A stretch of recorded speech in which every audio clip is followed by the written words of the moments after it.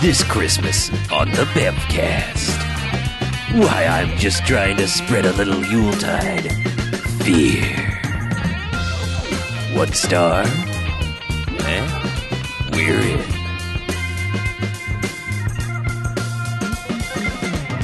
All right, welcome to the Bamfcast. Hey, Bamfcast! Hey, Bamfcast. Episode 355. That's a number. So I'm Harlow. I'm Maggie. I'm BJ. I'm Chuck. And what we do each and every episode of the Bamfcast is we go and we watch ourselves a quote-unquote bad movie. Come in here and talk about it for the first half. Then we rate them. Good bad movies, enjoyable bad movies. They go from 1 to 5 Jockses and Robot Jocks. Hooray! Yeah! Robot Jocks! But if it's bad movies, then stay away. They're getting negative sliding scale, 1 to 5 Baxes and douchebags after Twilight. Boo. Slightly less good. So hey, you know what? It's the holiday season. It's Christmas specifically. It's the holiday It is. season. Almost. Well, yes, but there's a lot of Christmas movies. That's why we tend to hone in on that particular. Oh, holiday. like Die Hard. Yes, yes. And Eyes Wide Shut. Mhm. Christmas movies. Right, and Lethal Weapon. So we did 2005's Santa's Sleigh. Right. That's a Christmas movie. Starring Goldberg. Yes, Mr. Goldberg. Yeah, William Goldberg. Uh-huh. Uh-huh. That's all we got to say. No, I have a plot summary. Would you like to hear it? Please. Yep. Santa Claus is actually a demon who lost a bet with an angel. What? So he becomes the giver of toys and happiness. But when the bet is off, he returns to his evil ways. Wow. Mhm. That's, that's It's pretty it. straightforward. Yeah. That's what happens. Without warning. We never knew. We don't know why until later in the movie. Right. But yeah, this movie was directed by. This is the only movie this guy made, David Steinman. Uh-huh. Only movie he made, Has made so wrote far. and directed. But he was an assistant to Brett Ratner, and somehow must have called in a ton of favors. And Oh, Brett Ratner produced this, so Yeah. he could call in the favors yeah, on behalf of. yeah, somebody called in a lot of favors because the opening scene of the movie. Yeah, holy shit. Yeah, it's got James Caan, Fran Drescher. Is that Chris Kattan? Yep. It is Uh, Rebecca Gayheart. and a couple other people who I should probably recognize but don't. But they're all sitting around having what appears to be a miserable Christmas dinner. Probably the worst Christmas dinner, yeah. It's basically just setting all of them up as terrible people. Like, a couple of them are gold diggers. Chris Kattan is a pervert of some sort. Fran Drescher is readily accepting of Chris Kattan's perversion. Mm-hmm. And James Caan is with Kirk Douglas in The Late Dinah Shore. I'm sorry, I couldn't help but say that. Yeah, James Caan is just pissed. He's so Pretty much. angry. He's angry that his turkey got burnt by Fran Drescher, for one. He's angry at everyone for being how they are, for two. Yeah. And is just saying mean, awful, nasty, no good things to them. Yeah, he complains that the turkey isn't moist, and Fran Drescher says, "Well, At it's least called something it's to say. called foreplay. It needs to be moist before you eat it, or something." And he goes, "I don't want to fuck the turkey. I want to eat it." It's And at this point, there's a whoomp, whoomp, and dust flies out of the chimney. Ash flies out from the chimney that's burning, puts the fire out. And- First there was like James Caan and Chris Kattan were about to come to blows. That's Like, right, because yes. he starts wielding a fork. Like he says some choice words, but I'm going to Yeah. stab you for, I guess, hitting on his wife. It's implied Fran Drescher is his wife, and it's like the violence is what finally sets off the Santa meter, I guess. Yeah. because the fire blows out. You see feet land in the chimney, and then all of a sudden you see the chimney burst forth. the whole mantle and everything just explodes out in a shower of large fake stones. And There's Goldberg Mhm. in a Santa suit. yeah, he Kool-Aid Man's into the Yeah, scene. huge gray beard. Like, it's fairly typical Santa get-up, but all the trimming where it would be white or ermine is like gray, like a grayish white. Yeah. Like ashy. I mean, like ashy, a chimney would be. I mean, Yeah, but it- typical Santa. And he's also depictions wearing are a like giant belt that looks like just a slightly smaller, like almost like it could be a championship belt type thing. Yeah, but it's a Santa head instead Yeah. of a regular buckle. It's this like fucking metal Santa head. I'll say right off the bat, like he looks good. He Like, looks fucking awesome. Yeah, he looks like like an old school like Santa is supposed to be. He looks like an old school murder Santa. Yeah, well, like like the old Norse. Yes. Yeah, He's got a big beard and it's gray. Like I don't think it's supposed to be ashy. I just think it's supposed to be dark, Yeah. like darkened. Mhm. So like instead of a big white beard, it's a big grayish beard, and it's got braids at the corner of the mouth, and then he's got huge, tons of haphazardly braided Mhm. hair. but yeah, but he looks awesome, and he also looks huge. But he comes out, he takes his hat off, tosses it on a coat rack, Yeah, from across the room. and then basically does like a jumping somersault, like he just does a rolling somersault over the table, grabs 2 knives out of the turkey, and stabs James Caan's hands down onto the table, which everyone goes, ah, and starts screaming. Yep.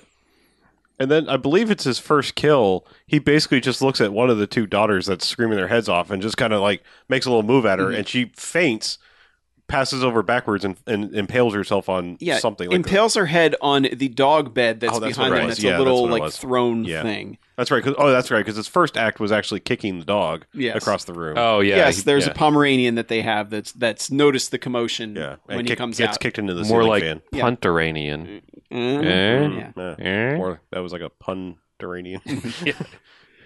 So yeah, he then, I guess, takes a huge swig of whatever. I guess it's vodka or something that's on the table. Mm-hmm. Yeah, had to be higher than that. Yeah, We've had this discussion about the burning alcohol thing. Mhm, yeah. But either way, gets a mouthful of that. Looks at Fran Drescher and holds a candle or something up to his mouth and just lights her face on fire. So Fran Drescher's hair is just burning off everywhere. She's screaming. Chris Kattan's like, hey, I'll fight you, and starts doing like Chris Kattan karate move stuff before Goldberg kicks him into a curio cabinet behind them, killing him. Angie Everhart, I believe, says, I've been good. And Rebecca. or Gayheart. Rebecca Gayheart, whatever. I was like, was Somebody that Angie Hart. Everhart? Did he No. figure out who? Somebody Hart. Yeah, she's like, I've been good. He's like, whatever. And basically takes like a table leg and just impales her face with it. He just cracks her in the face. I yeah, don't think but he I guess jammed that it. there's like it's shown that there's like a nail hole in her forehead when yeah, she hits the ground. Another girl is underneath the table trying to hide, and he chases her. He also grabs Fran Drescher, and as her head is still burning, drowns her to death in the punch bowl. Well, the eggnog. It's eggnog. Okay. Yeah. And then the other girl is like, and the other girl runs away screaming. He grabs the star off of the Christmas right. tree Mhm. Yep. and chucks it into her back, impaling her. Yep. And then finally grabs the turkey leg, yanks it off, takes a bite, shoves it in James Caan's mouth, and then slams his head onto the table, basically impaling a turkey leg through the back of his head. It was the magic trick. Mhm. Joker's magic trick Yep. with Mhm. turkey leg. And then we cut to credits where it says, Yeah, and end of the movie. That's yeah, it. The credits are kind of cool because it's showing the ancient text, which Mhm. features heavily in the movie, and Yeah. it's all in Norse, like ancient Norse. Mhm. It's, but like it starts in the year 1005. right. 1,000 years before this Mhm. movie opened. But all the people's names that are coming up on the screen are like embedded in the text Mhm. somewhere on the page as they go by. Like they have.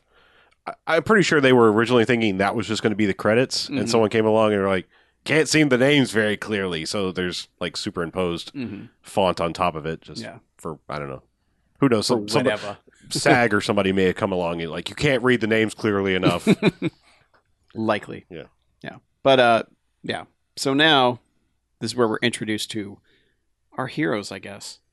Who's Nicholas Yulson, who works in a deli with his boss, who is Saul Rubinek, who you will recognize from Everything. a billion things yes. immediately. And it's not really. Does she work there? Yes, Okay, because so she it's was Emily- also wearing an apron. Yeah, it's Emily DeRaven of Lost, doing a weird American accent thing. It's believable. Yeah, most of the time. Yeah. There's a few times where it slips like, oh yeah, you're Australian. Never mind. Yeah. But, it was when she says convincing g'day. enough that I was like, she is actually Australian, right? Yeah, Mhm. like yeah. Yeah. But she's the coworker who there's some just miserable old lady. She is. Just what a fucking treat. worst. This She's- lady. She's everything I want to be when I'm old. Well, she starts off. She's like, "What's in the holiday hoagie or something like that?" Mhm. He's like, "Turkey stuffing, Turkey cranberry sauce stuffing. Yeah. Yeah. And she's like, "Slow down." Well, no, he's saying dumb shit like Cheerios. No, Well, he Tic Tac. does that after. The first time he was just Okay, like turkey stuffing cranberry. She's like, Yeah. "Slow down! I And- can't understand you." And keep in mind, she's standing in the middle of a deli, just cigarette Mhm. burning away in her hand. And he's like, okay, well, it's got Cheerios. And she's like, don't get smart with me, Yeah, stop you smacking little that asshole. gum. They establish he has a character trait of chewing gum, just Mhm. mostly so they can get like a minor joke in later. Yeah. A minor joke. But I didn't mean that when it said it. But Yeah. But then Saul Rubinek comes out and is like, oh, it's the sandwich. You'll like it. He's trying to basically calm her down. And It's like, everything's fine. Everything's fine. Here, Mhm. come pay for your sandwich. Yeah, and he's like, she's like, how much? He's like, oh, it's it's $4.89, and Yeah. she's like, that's so damn expensive. He's like, well, would $4.50 work better for you? And she opens up a little coin purse. coin purse with like a bunch of quarters in it. And then he's like, okay, well, enjoy, happy holidays. And she's like, don't give me that pacey crap. Say Merry Christmas. And he's standing next to, like a little Jewish flag that's on the counter, and there's a menorah there. And he's like, okay, Merry Christmas. But he's like, they paint him But as just the she's- biggest pushover. She says, thank you, and go fuck yourself. And then turns towards Mac and goes, you whore. Yeah, Emily And DeRaven. Yep. runs out the door. She's terrible. Mhm. Yep. But yeah, I mean, he's He's just like, it's weird because it's almost set up like, all right, this guy's going to be a pushover, and then later on he's going to really have to fight back Yeah, and find it toughen within up himself, But no, that doesn't happen later on, which is it. He gives them a couple gifts, like really lame gifts. Yeah. Like he gives her a snow globe from like Wisconsin for Mhm. some reason, and she's like, "Great, thanks for the snow globe." He's like, "You liked the Delaware one so much last year." Mhm. Yeah. Okay, And, and he gets. And, I think it's just and Nick gets a clock, like a world clock with time zones and shit on this it. is important though. Yeah. he's a little It's bit Chekhov's oblivious. clock. He's a little bit oblivious, I guess. Sure, I guess. Uh, I got the Not snow really a globe bad thing was guy. just like I don't know. I got some shit when I was on vacation and Mhm. here, or maybe he had a snow globe collection at Yeah. home and he's just picking states off of. Yeah, but he's nice enough, and they're nice Yeah, enough to yeah, him he's about a- it. They're he's- not like, oh, you fucking idiot. Yeah, this isn't like a Scrooge Cratchit situation. No. He's a nice guy. Yep. But so then she gives him a ride home, and he gets home and has to like unlock a whole bunch of doors. Like he has to find different keys for different locks on the door, and there's an alarm system. And and all the music is very like spooky, like you're being stalked type music. Mm-hmm. And he goes and he looks in the fridge, and suddenly the power goes out. And then he finds a flashlight and starts looking around, and then he hears a crash. He's like, oh no. And he goes down in the basement, and then finally he's about to switch flip the power on, and he turns around and his grandfather's there and drops a box of light bulbs. light bulbs that shatter.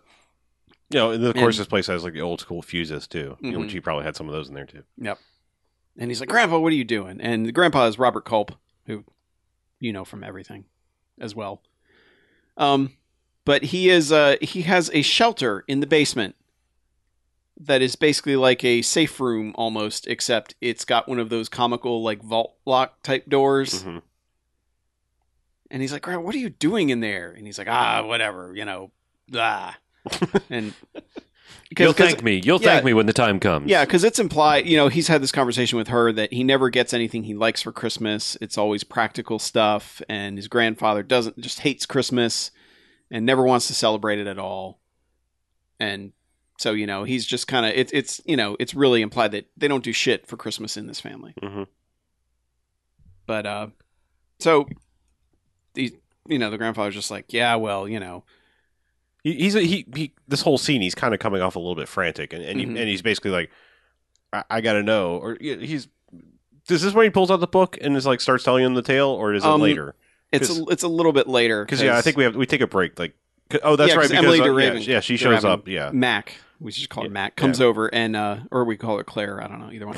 But she comes over and she's like, "Oh, Merry Christmas! I came by," and he's like, "Oh, cool," and she basically she's given him a Christmas gift. Well, first she brings a gift for the grandfather, which is fresh killed Wolverine that her dad killed. Yep.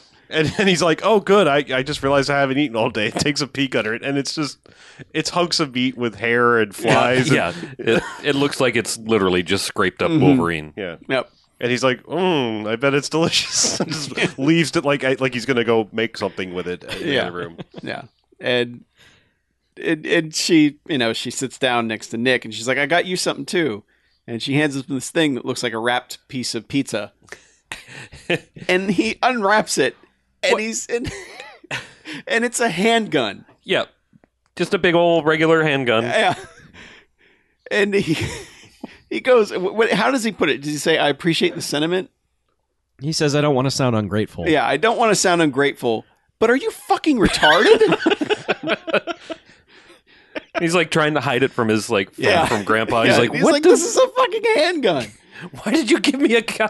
I know your dad is crazy about guns, Yeah, but he why starts did you giving her give shit about the gun nut but family. but then she takes it and it transforms into a little robot the guy. worst transformer in the world? It is. Terrible. Because in the car ride when he was saying he didn't get anything, Yeah, he he was like, never I got- wanted Castle Grayskull and Optimus Prime, and Yeah. so she remembered she was actually being sweet, She even though remembered it was a shitty 30 transformer. seconds ago. Like, she Yeah. dropped him off. He hadn't been home more than 4 minutes.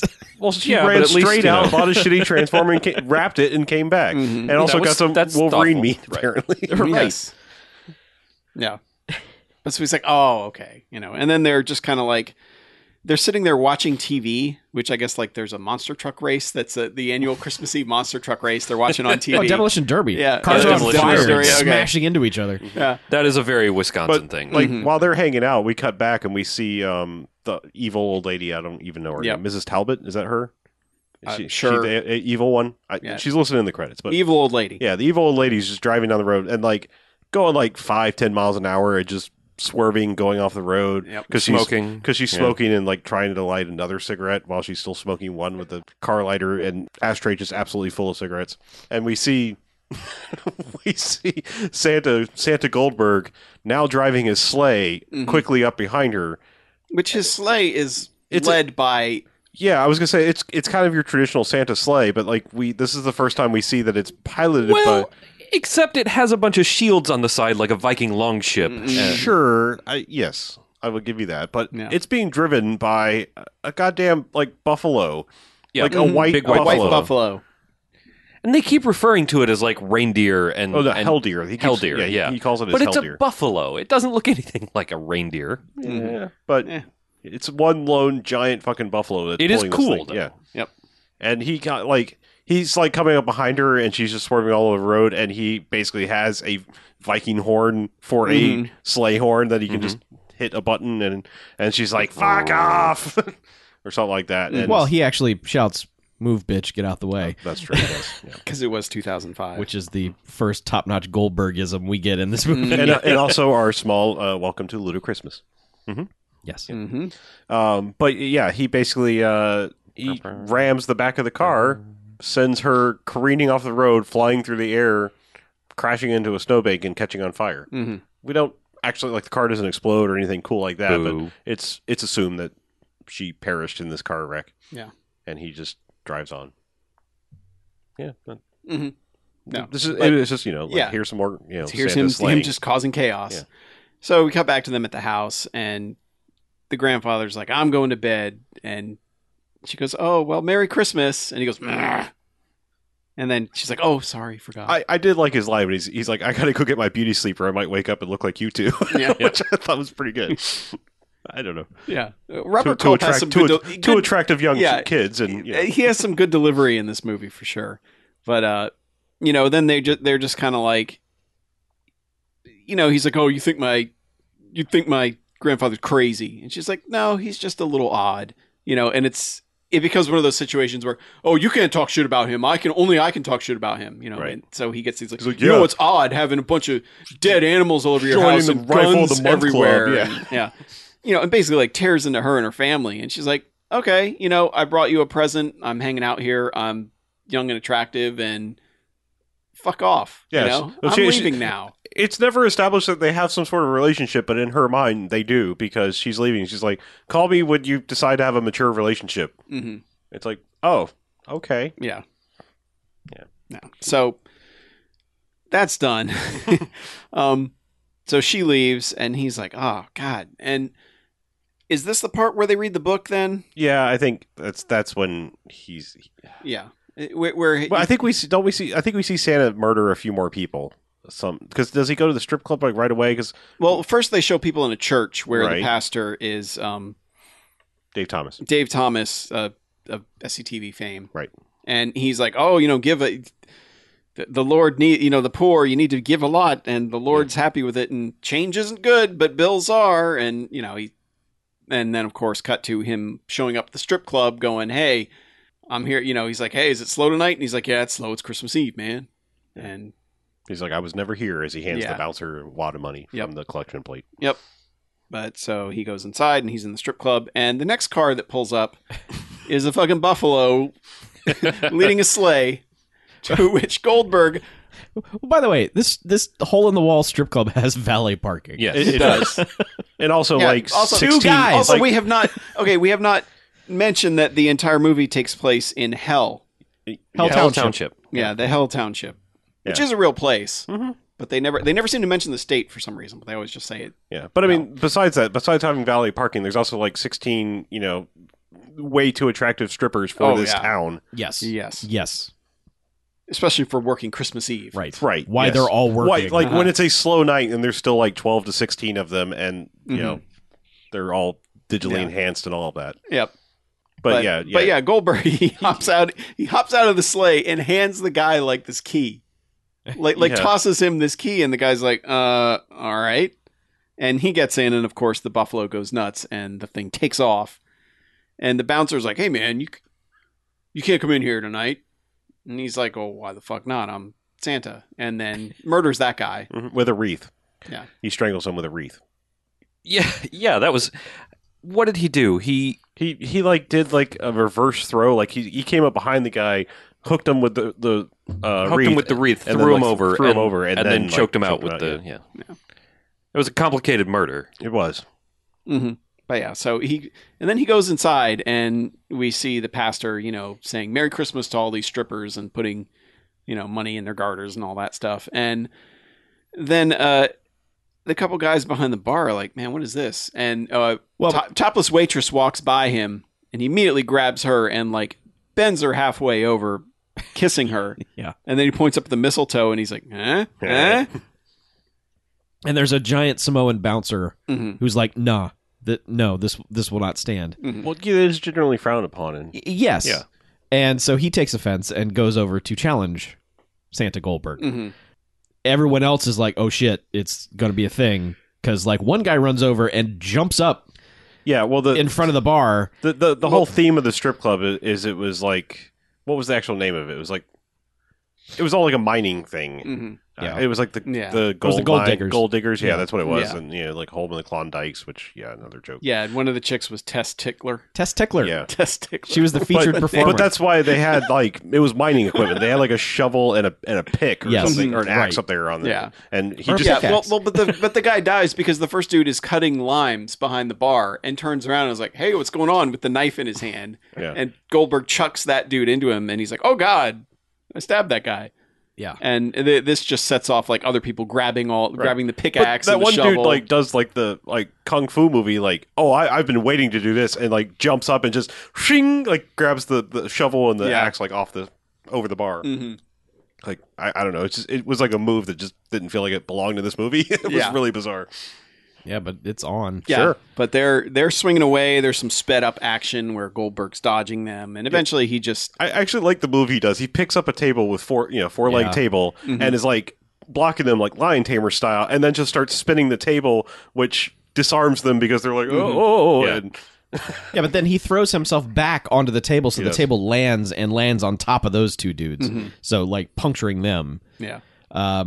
Then he's going to break off this stripper pole to fight someone else with, but he goes and is like, he's Before he like, touches Well, it, like, he looks. a woman he looks at it. slides down it and Right. then runs away, and then he gives this look of disgust He's at like, the pole for a second. so he reaches down and just picks up like some Windex and a towel and wipes the thing down, and then rips it out of the wall to fight, a couple guys with. Yeah.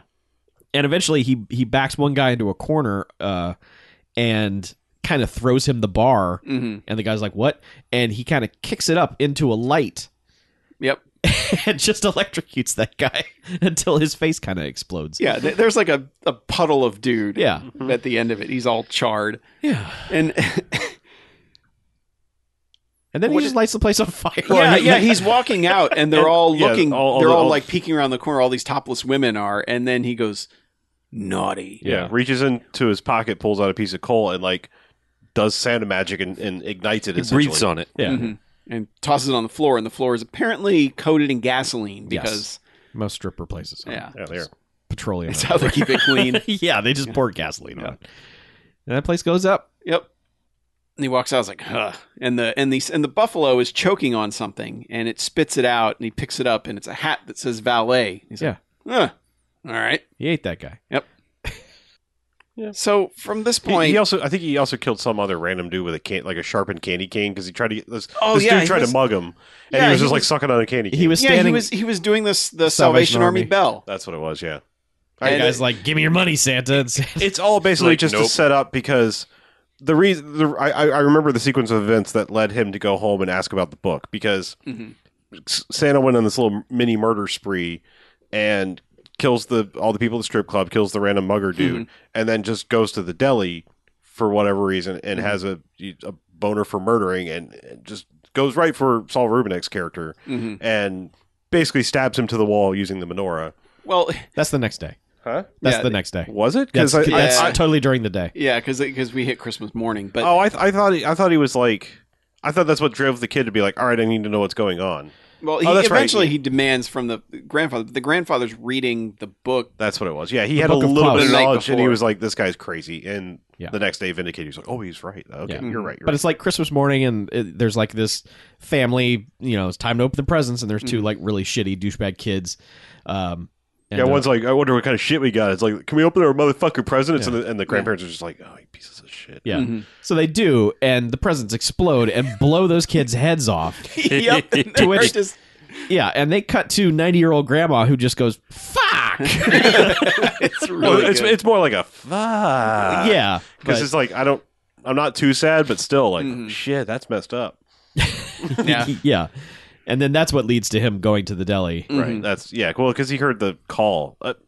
Let's back up. He got some knowledge from his grandpa the night before. Like grandpa had this whole ancient tome and read about it, and 1,000 years later, after this bet, I don't think he got that much of the knowledge yet. But that Santa Claus was actually evil, and it's only through modern day interpretation that he actually delivers presents and all the happiness and that shit. Yeah. And he's just like, yeah, okay, grandpa, maybe you are crazy. Then next day. That happens to the family. He's out. I don't remember why, but he's out and about, and he's at a convenience store with Zeus Yeah. running this Yeah, convenience store. tiny listers Well, in he this goes movie. to buy gum. Right. I'm just saying he's out and about for whatever reason on Christmas morning at a convenience store, and he's out of gum. And there's a whole exchange here where he's like asking for gum, and Zeus is like, The exchange is weird because Well, he's 'cause just he's- like, "So you got any gum?" And the guy's like, Zeus is like, "No, actually, we're fresh out of we're gum." out because Yeah, we're out guy 'cause who the was supposed driver to- yeah. got zapped at the strip club last night. Yeah. And he's like, huh, that's weird. It's like, Two well, weeks from everywhere. we do have this, Yeah, which It's is like- basically Nicorette. yeah, but it's like called the smoking gum. Smoking gum. And he's like, gun. I've never tried that before. All right, And I'll he's take like, some. I'll Smoking. take that. And, and Zeus is like, "It's $2.49," and he's like, "Here you go, good sir." Yeah, Which and then is he's like- bullshit because that's like $30. Yeah, but then he's also like, I've never seen you around here before. And, Zeus is like, yeah, man, well, there was a lot of crime in the hood, so I had to get out. Yeah. And we're like, all right, so Yeah. obviously at some point Zeus is going to fight Goldberg. He's here for a reason. Yep, Nah. but no. Guess what? You never see Zeus again. Yeah, the only reason they go there is so that he can hear over the police scanner that something's happened at the deli. Right. He's like, oh, the deli. Oh, my God, the deli. And he goes there. To which he finds our kindly deli owner stabbed through the neck with a menorah. Mhm. And he's like, holy shit, what the fuck? And also, Well, okay. we need to note, after Goldberg left, there was a group of Jewish dudes, like straight up, like side curls, everything. Oh, like yeah. strict Hasidic Jews. Hasidic Hasidic, Jews. yes.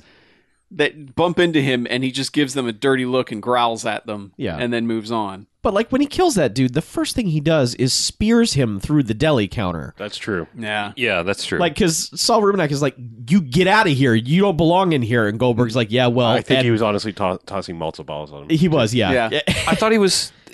I thought they were dreidels because in the Were they? earlier scene, Okay. Yeah, he tried to spin one. Oh, spun did he? one Okay, and it okay. just fell off the missed that counter. part. Yeah. Oh, But that's yeah, you're right. Yeah. Goldberg fucking spears him through the entire deli cabinet. And then that's what leads to him getting stabbed. So I don't want to leave out the fact that Goldberg Yeah. does one of his signature moves in this, Yeah. which is what you want wrestlers to do in your movies. Mhm. So But yeah, that all sets up because like basically Nick arrives Yeah. and is like, oh shit, goes in and is like pulling on the menorah trying to free Saul Rubinek's body, you know, like Yeah. people do when they find someone that's hanging. in the movies, Yeah, in the when they movies. find a crime scene that Yeah. they want to mess with. Right, but like he starts pulling on it and Saul Rubinek's not all the way dead. He's just like, Santa Claus is real. And he's like, shit, what? What? And then he dies the rest of the way. And then the cops show up. And the one cop is just like, wow, that's fucked up. yeah. He's like, that, man. Well, He's there's like, a giant cop and a midget cop, and like the Yes. small cop is outside because the Hasidic Jews have walked to the front of the store, and there's this weird ADR conversation that they're having where he's asking in their names, and you just hear comically people saying Shlomo, and he's like, Shlomo, that's not a name, you know, Yeah. just big dumb white guy. But meanwhile, the tall cop is inside.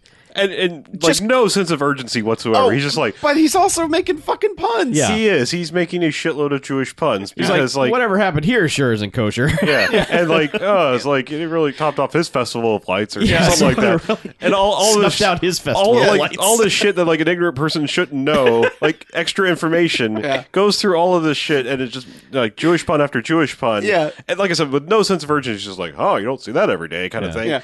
And then basically it's like, well, why don't you go get those Amish guys in the car right there and let's ask them some questions. Yeah. But yeah, so they arrest the kid and they arrest all of them too. Well, I don't know if they arrest the They kid. don't They really just Well, arrest they him. take They him in just- for questioning. Yeah. Um, Yeah. And then, and the kid gets. He meets the police chief, and he's basically doing the Billy Peltzer Gremlins thing, where he's like, "No, you got to believe me. This thing's real, and he's gonna kill everyone. And it, you've been warned." Mhm. And the guy's like, "Dude, you're as fucked up as your grandfather. Yeah. Shut up and get out of here. Get Quit out." wasting my time." Yeah. Despite the kid, being at the scene of a fucking murder, but whatever. no big deal. Yeah. But yeah, he leaves and Goldberg is there immediately Immediately. to just murder everybody. And we don't really see it. We see like basically Well, the aftermath. he does. He bursts through the sheriff's door, True. Mhm. like just forcibly explodes through it. Yep. And then, like after he kills him, you just see this aftermath of everybody in the hall who's already dead in various. Because like the two cops have decided they're looking at a map of the city, All the and killing. they put all the crime scenes, put pins in it, and they're like, well, see, it's a Christmas tree, and I bet the next crime will happen right here where the star of the tree is about to happen. And then the other cop's like, nah, it's more like an irregular isosceles triangle and geometry, and it's like so they're arguing about nothing. Yeah. And like Goldberg kills the one guy and puts all the pins in him, and it's dumb. But It is, but whatever. Yeah. But he kills all them. And so, meanwhile, Claire and our main hero kid are driving away. And suddenly, boo, cops are behind them. And she's like, man, you were just like Cop trouble maggot. with your freaking cops always on you. What's going on? And he's like, I don't know. Just pull over. And so they do. And Goldberg, in his Santa outfit, gets out of the car. And it's like straight terminating towards their car. And the kid looks back. He's like, "Oh fuck, it's him!" Like, Go, go, floor go, it. go, go, go, go. Yeah. To which Goldberg chases them down and is able to get onto the back of the truck. Well, he's chasing them down, and then the kid turns back and looks again, and the car and Goldberg are gone. Mm-hmm. And No, he's that like, was when he went for the gun. She's like, reach under the seat, get the gun, because she's swerving all the road trying to, well, he anti-TJ well, Hooker him. Yeah, but he wasn't. I mean, he vanished. He for a vanished, second. and they're like, "Well, where is he?" Oh, and that's that's where when his face pops down in front of the windshield, like ah. Yeah, that was when they got the gun. Yeah. But, And then so she's like, get my father's shotgun from underneath the thing. It's like, it's not loaded. And so they go through this whole convoluted how to load a shotgun. Well, no, but she's using the official terms Right. for everything, And he's like, he's huh? like, I don't know what. And she's like, put bullet in in hole. Yeah. And so he's trying to aim at him, but it's not going. And he just says, do a Top Gun. And she's like, what? He's like, slam on the brakes. He'll go right past us. So they slam on the brakes. He doesn't fly out of the truck, but he does fly back into the bed. He basically hits his hip on like the hood of the top of the roof of the car, and then falls back. And he's like, oh shit, that didn't work. Right. So, but when he goes to stand up again, that's when he shoots at him, which knocks him out of the truck, but doesn't do anything else really. They just speed away. And it's like, okay, well, we got away, but it doesn't really help. Yeah. So they go back to the house. Yeah. And, get downstairs, get into the safe room with Robert Culp. And he's like, did Santa follow you? And he's like, probably. No, maybe. I don't think so, but sorry, I didn't believe you all those other times. Yeah. I mean, he's like, I built this as a hideout, not a fortress, so we better get ready. There was a bit at one point, I think earlier in the day, when he just decided to read the book for himself, and that's when it gives the entire backstory of what the deal is. But it's done as a Rankin Bass stop motion animation thing, to where this angel comes down to Earth and they just say an old man at first. Yeah, but no, it's flat out. Yeah, an angel comes down, angel? takes the form of an old man, goes to confront Santa, who's being a dick. And they have a curling fight. Who is the son of Satan? Yes, as they put it. Oh yeah, that's the whole weird thing too. Is that they were like, there's been 2 immaculate conceptions. Yeah, so one was Jesus, the other was Santa. But basically, they have a curling battle. It's like curling meets shuffleboard, something like that. No, it's just straight up. I mean, it's curling, but I don't think you have the hole in curling. No, you don't have a hole in shuffleboard either, really. But it's both. Yeah, depending on what side of the border you're on. I don't know a shit about curling. It's cold, so it's curling. It's But also shaped exactly like a curling stone. The old man in the story basically just kind of tricks Santa, because he's like, I'll go for whoever gets closest to the hole wins, and You go first. You go first. So he's like, I get super close, and the old man just goes doink and knocks his rock into the hole, and then he wins. So that means that Santa has for 100 or 1,000 years has to be nice. And the kid looks and goes, oh my god, that was in the year 1005. It's exactly 1,000 years ago. Yeah, so that's the whole backstory. He's put that together. So they are then preparing. To which Goldberg then just arrives. Well, there's carolers. Like the doorbell rings and he's like, "Oh, damn carolers!" Yeah, and which he's has like, happened several times. Like, they why keep do we have thinking, carolers in the middle of the day? Who does that? And on Christmas, Christmas Day. And I love that she opens the door and it's like, Santa's coming! Get out of here! And they're like, what? Yeah. To which he's just like, ho, ho, ho, motherfuckers. Well, yeah, he's behind them all. You kind of saw him walking up with them. Yeah. And then he just starts chucking dudes. Wrecking people. Yes, just picking them up, just like a holding them up over his head. He's pressing over his head, and then he drops her on like the railing, just like snapping her neck. Yep. Yeah. There's some really goofy kills in this, but some of them are like actually pretty good as far as like interesting horror movie kills. Yeah. But yeah, and so they shut the door, run back to the bunker, and of course he immediately breaks through the front door. The 3 deadbolts do nothing. No, he just double fist overhead slams the door and it falls down. And we didn't mention like the vault door thing that leads to this bunker is covered by a big giant ancient map. Yeah. But it didn't come down all the way. They have it rigged so you push a button and like curtains come down. Yeah. And it didn't come down all the way, so Goldberg's just like, oh, metal door, there it is, and starts banging on the door, and they're like, we have to get out of here, and he's like, I got a plan, take these first, and there's a whole convoluted dumb thing with Tenactin. It's like, did you sponsor this movie? But anyway, he's like, here's 2 keys, like, what are these for? We have to get to the garage. Oh look, I have a secret hatch over here. Yeah, but they get to snowmobiles in the garage, and he's like, you guys need to get out of here, you need to get these started and go. And to which, Goldberg shows up in the alleyway and he's like, I've been waiting a long time. Yeah, because he saw them, once he was in, he saw them all on the video cameras. It was like, oh, they're outside now. Just leave this bunker. Because he does bust his way through eventually. Yeah. But she can't start her snowmobile. He starts it right away and kind of sort of pulls out of the garage a little bit. Grandpa's just standing there like, come on, we got to go. And he just kind of he gets basically blindsided by Santa's sleigh reindeer. Like, well, they have a confrontation in the alleyway first. He's like standing there having a showdown. He's like, "Oh, you've put on some weight." Yeah, And he's like, where Mrs. Claus. Where they is a pretty- confirm for people who haven't been paying attention that he is the old Robert Culp was the angel in the Right. beginning. Yeah. Right. But yeah, he's like, yeah, Mrs. Claus is a pretty good cook, and then basically he gets run over by the reindeer. To Yes. which Yeah. Goldberg says, "Oh, Grandpa got run over by the reindeer," Yep. Yep. and And then he stomps on his head and He- grinds it into the ground. he does, and the yeah. kids are like, fuck, and Yeah. take off, and there's a big snowmobile chase. There's one thing in the scene when Goldberg gets into the vault before, like, after they've left, he picks up the book, and he looks at a page where there's, like, a red Santa, a green Santa, a blue Santa, and it's like, and takes that page with him, apparently. It looked like to me. It seemed like he just liked it. He just touched it and was like having fond memories of it. He's trying to Yeah. double tap on it to give it the little He was heart. swiping. But yeah, no, he just the book brought him joy because it was a memory. Like, So oh he- yeah, I oh, yeah. remember when I was So that's all that always was- badass. Yeah. so that's what that Free was of supposed me. to be? yeah, Okay. yeah. That's really all I it was. It felt like a plot point thing that just never came back. No, it was Well, really just. There are a hey, lot of look- those things in this. there's movie. some dumb shit where it seemed like they were setting up for a sequel. Like they were probably like, if we do this again, we could get other Santas and other wrestlers. Maybe that's Yeah. what it was. I don't know. I don't know. Yeah. But yeah. Sting's not busy in Oh 2005. God. But yeah, so they get into this big snowmobile action scene. Yep. Where they are taking off, and Santa is flying behind them in his sleigh, throwing grenade presents at them. Yeah, that's pretty good. It's one of those movies where things aren't too thought out, but they're just thought out enough to where it's like, yeah, okay, present grenades, why not? Because I mean, he did give 2 kids presents that blew their heads off, so it's Sure, not like yeah. it came out of nowhere. So but- there was precedent for those presents. President. President. Precedent. Oh, President. I see. Precedent. yeah, Precedent. Presents. Present precedent. yeah. So he's chucking present grenades at him. They blow through like some people are skeet shooting. Which, yeah, suddenly there's skeet hitting the hitting their windshield. They're getting skeeted on. Yeah. Goddamn. Yeah. So they kind of blow through that. And it's Yeah, just, they knock all those guys off of the ledge they're on. They fall into a snowbank, and they're like, "Sorry about that." yeah.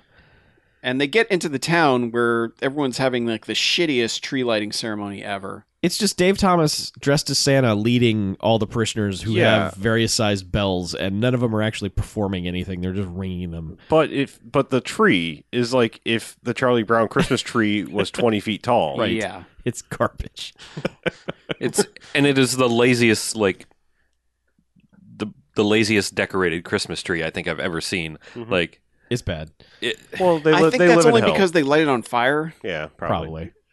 2 minutes later. yeah, but still, it's probably just because it's hell and everybody is Mhm. shitty in hell. Yeah. But yeah, they're doing the tree laying and the carols in front of the tree, and Santa comes and terrorizes everyone from the skies. I probably kills a couple more people. Doesn't he? Is this where he takes Dave Thomas Yeah. hostage? He flips Dave Thomas around to where he lands in the sleigh. Right. And he's just like, "Hi." Punch. And Dave Thomas is like, "Jesus Christ." Yeah. So He's he spends the rest of the movie sort of either conscious or unconscious in the Mhm. passenger seat of the sleigh. Yeah, and Goldberg tells him, "I'm here to spread some Christmas fear." Yeah. And And then punches him in the head and knocks him out. right, which he will do 2 or 3 more times. Mhm. Yeah, so the kids get to school, right? Yeah, they break into their school because they're just trying to hide. They're like, and they figured out that because of Greenwich Mean Time, that they've got until 7 p.m. and that's when Christmas is officially over. Right. So they got to last that long, which is about an hour from Because now. Santa loses his powers. Yeah, or something. That's what they say. I don't remember that being part of the story, but I may have not been paying enough attention. The grandfather says it at one point. Oh, he does? He Okay. says, he will lose his powers when Christmas is over. Ah. And so Sure. So the kid is always just like, do we want to go on the offensive or do we want to just go on the defensive and just hide until his powers are gone and then deal with it? Good idea. Yeah. So they're hiding in a library. Mhm. Well, he's like, let's go on the offensive, and like that lasts about like 2 seconds until like they see Goldberg because like they're hiding in the school is what happens. They, Yeah. they break into school and he's like, let's go on the offensive, and they see Goldberg. He's like, change my mind, let's go on the defensive. Yeah. let's hide. Yeah, and Goldberg, he's like yanked off the coat and everything, where he's just like Oh yeah, he's showing off his guns. Yeah. And they're like, oh fuck. Yeah. But yeah, he chases them out of the library with like a smoke bomb that's in an ornament. Yeah, Yes. he pulls the ornament and throws And it as they're running out of the room, he picks up a copy of A Christmas Carol and he goes, Christmas scares the dickens out of people, doesn't it? And then chucks the book at the kid and hits this kid square in the face with it, like Yep. spine to the face. on. Yep. And he goes, and they get out the door. He goes, ah, that fucking hurt. She's like, are you okay? He's like, that really hurt. He That was a keeps book in the acknowledging it face." too, which is one of the best things because no one in movies ever does that. Yeah. But for at least the next 30 seconds, they will cut to him and he will just be like, God, that really hurt. Which could have just been the kid who actually getting hit by the book Yeah. and just saying over, that really hurt. Mm. But I don't know. It's a pretty good It is. joke. Yeah. But they eventually run and end up on the hockey rink. Yeah. Which, okay, this the is school. this is their school, and they open the door, hit the rink, which apparently is like Ready to the go. ice is at the door Yeah. that enters the. Well, it's not a gym, whatever. Yeah. But I mean, they immediately hit the ice and like, we didn't know the rink was here. Oh shit! I'm totally They going were so in- fast. Oh fuck! They were being chased by a demonic Santa. Yeah. They weren't Sure. thinking No, rationally. they weren't thinking. Right. This is the one thing that Harlow has a problem with in this entire movie. The one inconsistency he brings up multiple times, like I could the buy kids everything didn't else. know. Twice. Once when it happened, and now you pedantic motherfucker. But I'm sorry, like this is a little weird. It's their own school. It's a little weird. Demon Santa Claus comes storming in from. I bought it when he fried the guy with the pole that he stuck into the light Sure, thing. we've Yeah. established I that's bought a it thing that that the can happen. buffalo ate the guy. Why the fuck not? However, Look, we're dealing with mythological forces of Santa powers and two kids who go to a school and apparently don't know there's a fucking hockey rink in their own school. He kicked a Pomeranian into a ceiling fan. The Pomeranian went around twice and then flew off. Sure. That's That fine. can really That's happen. fine. That's Again, okay. I'm saying All right. mythological All right. Santa powers. I'm just making sure I understand where you draw your lines. To be fair, It's I wouldn't have a problem with it if it wasn't like a setup for a dumb fucking pratfall where people just go through a door and go whoops, you know, like it almost like they cut an entire scene out and they were like, I don't know, just fall down like you suddenly hit the ice. That's honestly what it feels that like. is entirely plausible for this movie. Yeah, right. I think that's It's not as it's funny a sloppy fucking if edit. they open the door and they're like, "Oh yeah, the ice skating rink. Let's be careful." And Maybe walk they over knew it towards- was there. They just fell because they were afraid. Sure. Yeah, Either way, Whatever. they crash into a wall and they're They just like, have to land oh. there anyway Yeah. for the next Yeah. thing to happen. because then Goldberg comes through the wall on a Zamboni. on a Zamboni, trying to kill them. Yep. To which he almost Futtermans them up against the wall of the rink, but he gets stopped by a curling rock. Yes, that is glowing yellow. Yep. And they look over, and off on the side of the rink is glowing Robert Culp. Yes.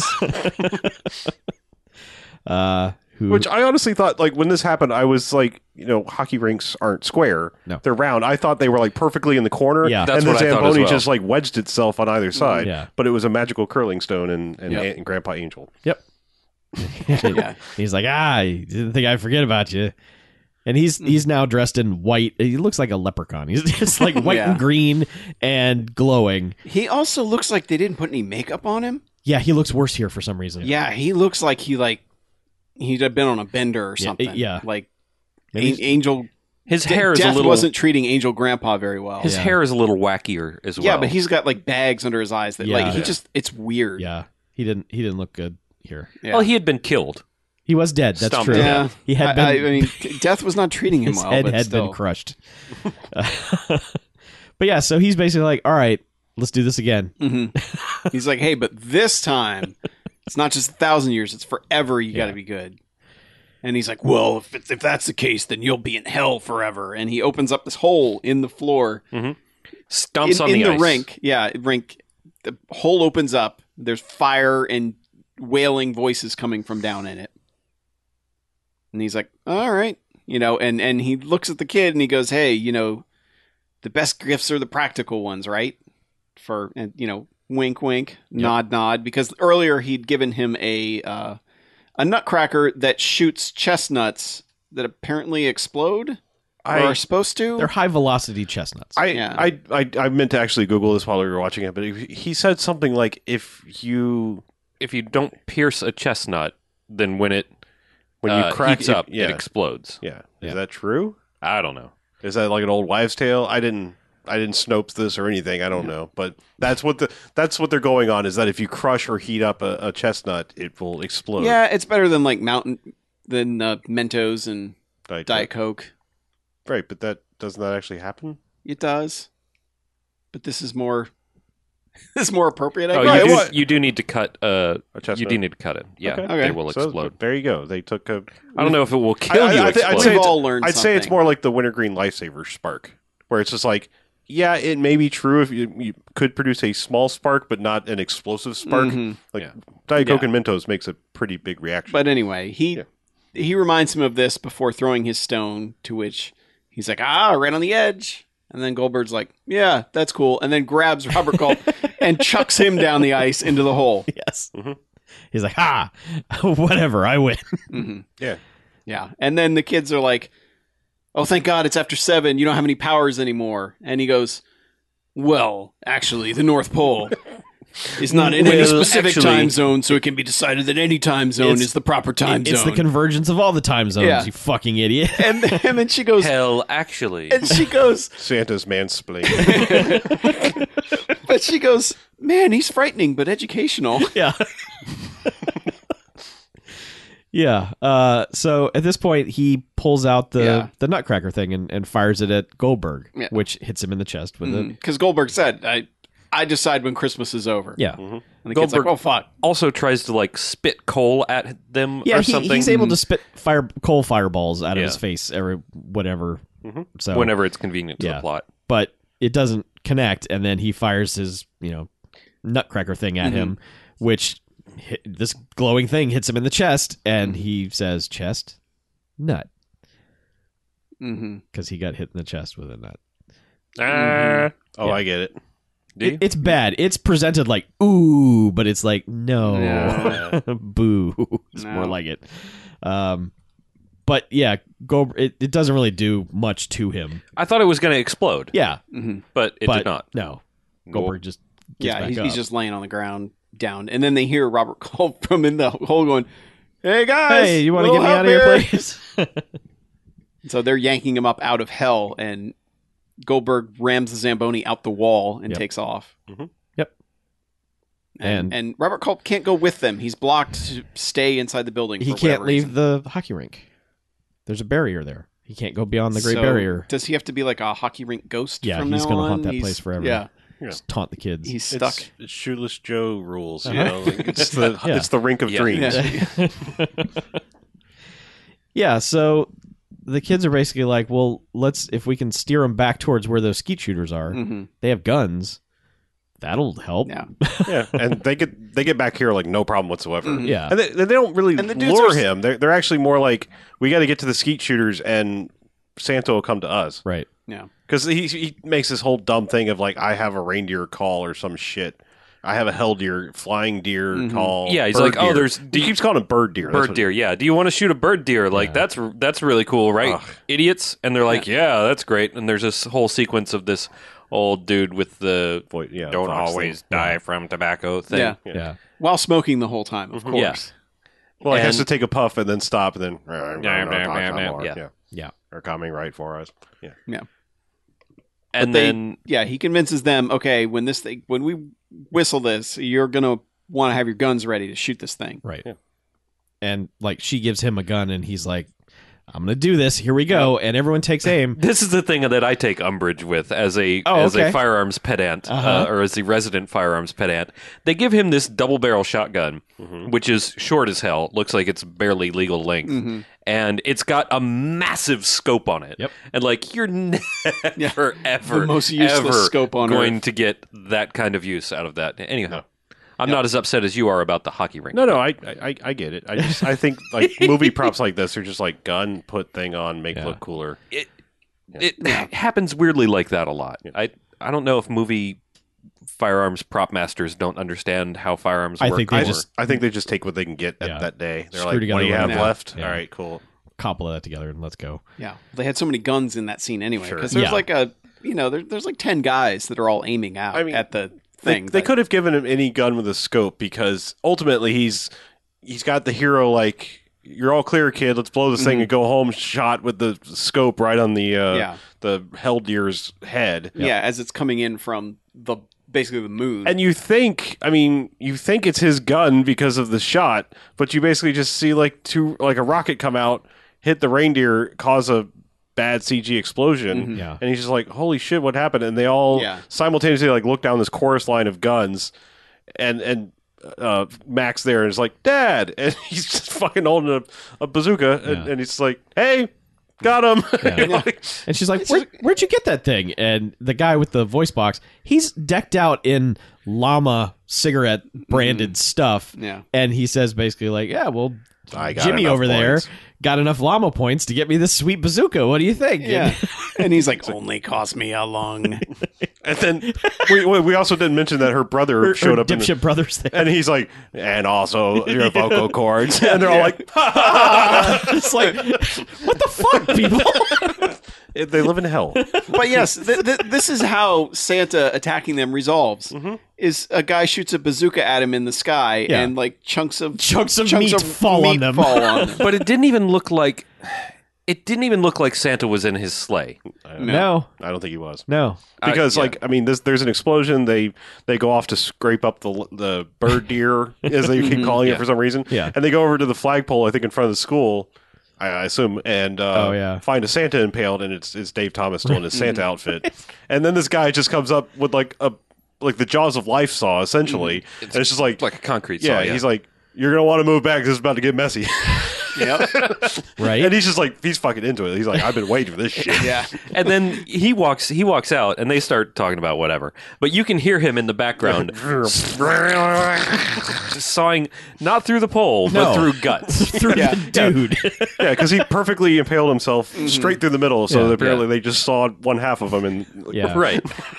I guess the implication was because, like, at one point, when Goldberg was escaping, he came out and bonked Dave Thomas over the head with a mallet. So I guess the implication was he had put Dave Thomas in the sleigh. Sure. That's And what I think. That's how he got impaled on the flagpole. That's why they went over blasted there. over But they're all Yeah. just like, all right, hooray. I guess we killed Santa. And so she walks off with him, and she's basically like, well, good job, doing all this. Maybe we're in a relationship now. I don't know. And she's like, well, you need to get better at kissing, though. Oh, like, right. yeah, well, you. Oh no! All right. So they do the thing like where you do the it's for the live stream, the little OK symbol like down below your chest, and you make somebody look Below at the it. nips. Yeah, and you get somebody to look at it, and you get 2 punches. Yep. But he gets her finally. She like this has been going a couple times throughout the movie, Yeah. and he Well, finally gets her. they only set it up once. Like once Yeah, in the way deli. early. Yeah, but And she apparently always gets her finger in the hole, which means you get to punch the punch other person. them, Yeah. right. But so he finally gets her, and then she still punches him, and he's like, "What the hell? I won this time." And she goes like, "Whatever. You hit like a girl." And they kind of kiss. Do Or it. she No, goes, she goes, "Yeah, well, Yeah. you kiss like a man." and then she looks at him for a second, and he goes, oh, yeah. Well, he just Kinda paused, burned- like there's a long pause. Yeah. There's a decently comedic pause He there. gives this look like, I just burned myself, didn't I? Yeah. Like like that was how- the worst thing to say. How do I know that? How do I know that? All right, let's just kiss. Yeah, let's make Yep. it. Yeah. It's a pretty good joke. Yeah. And they But- kiss, and then... There's a little epilogue thing where Santa's in the airport booking a Yes, ticket. and she's like, oh, Mr. Satan? And he's like, it's Shaitan. Yeah. And she's like, oh, you mean like the hockey player?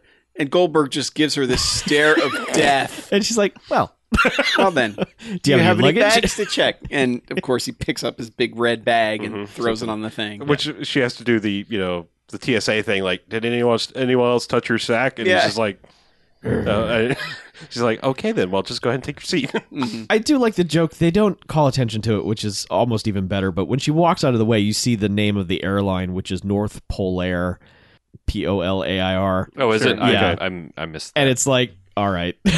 So why is there a company offering flights to the North Pole? Yeah. But if you are, might as well do it in a pun because why not? Mhm. But yeah, he was taking a flight to the North Pole Yeah. via Winnipeg. By the way, he's dressed as a biker now. He's braided his beard and his hair and just has like a flame jacket on and is just like he's biker Goldberg now. Yeah. And he just goes and sits out with the people hmm and Mobians. that's it.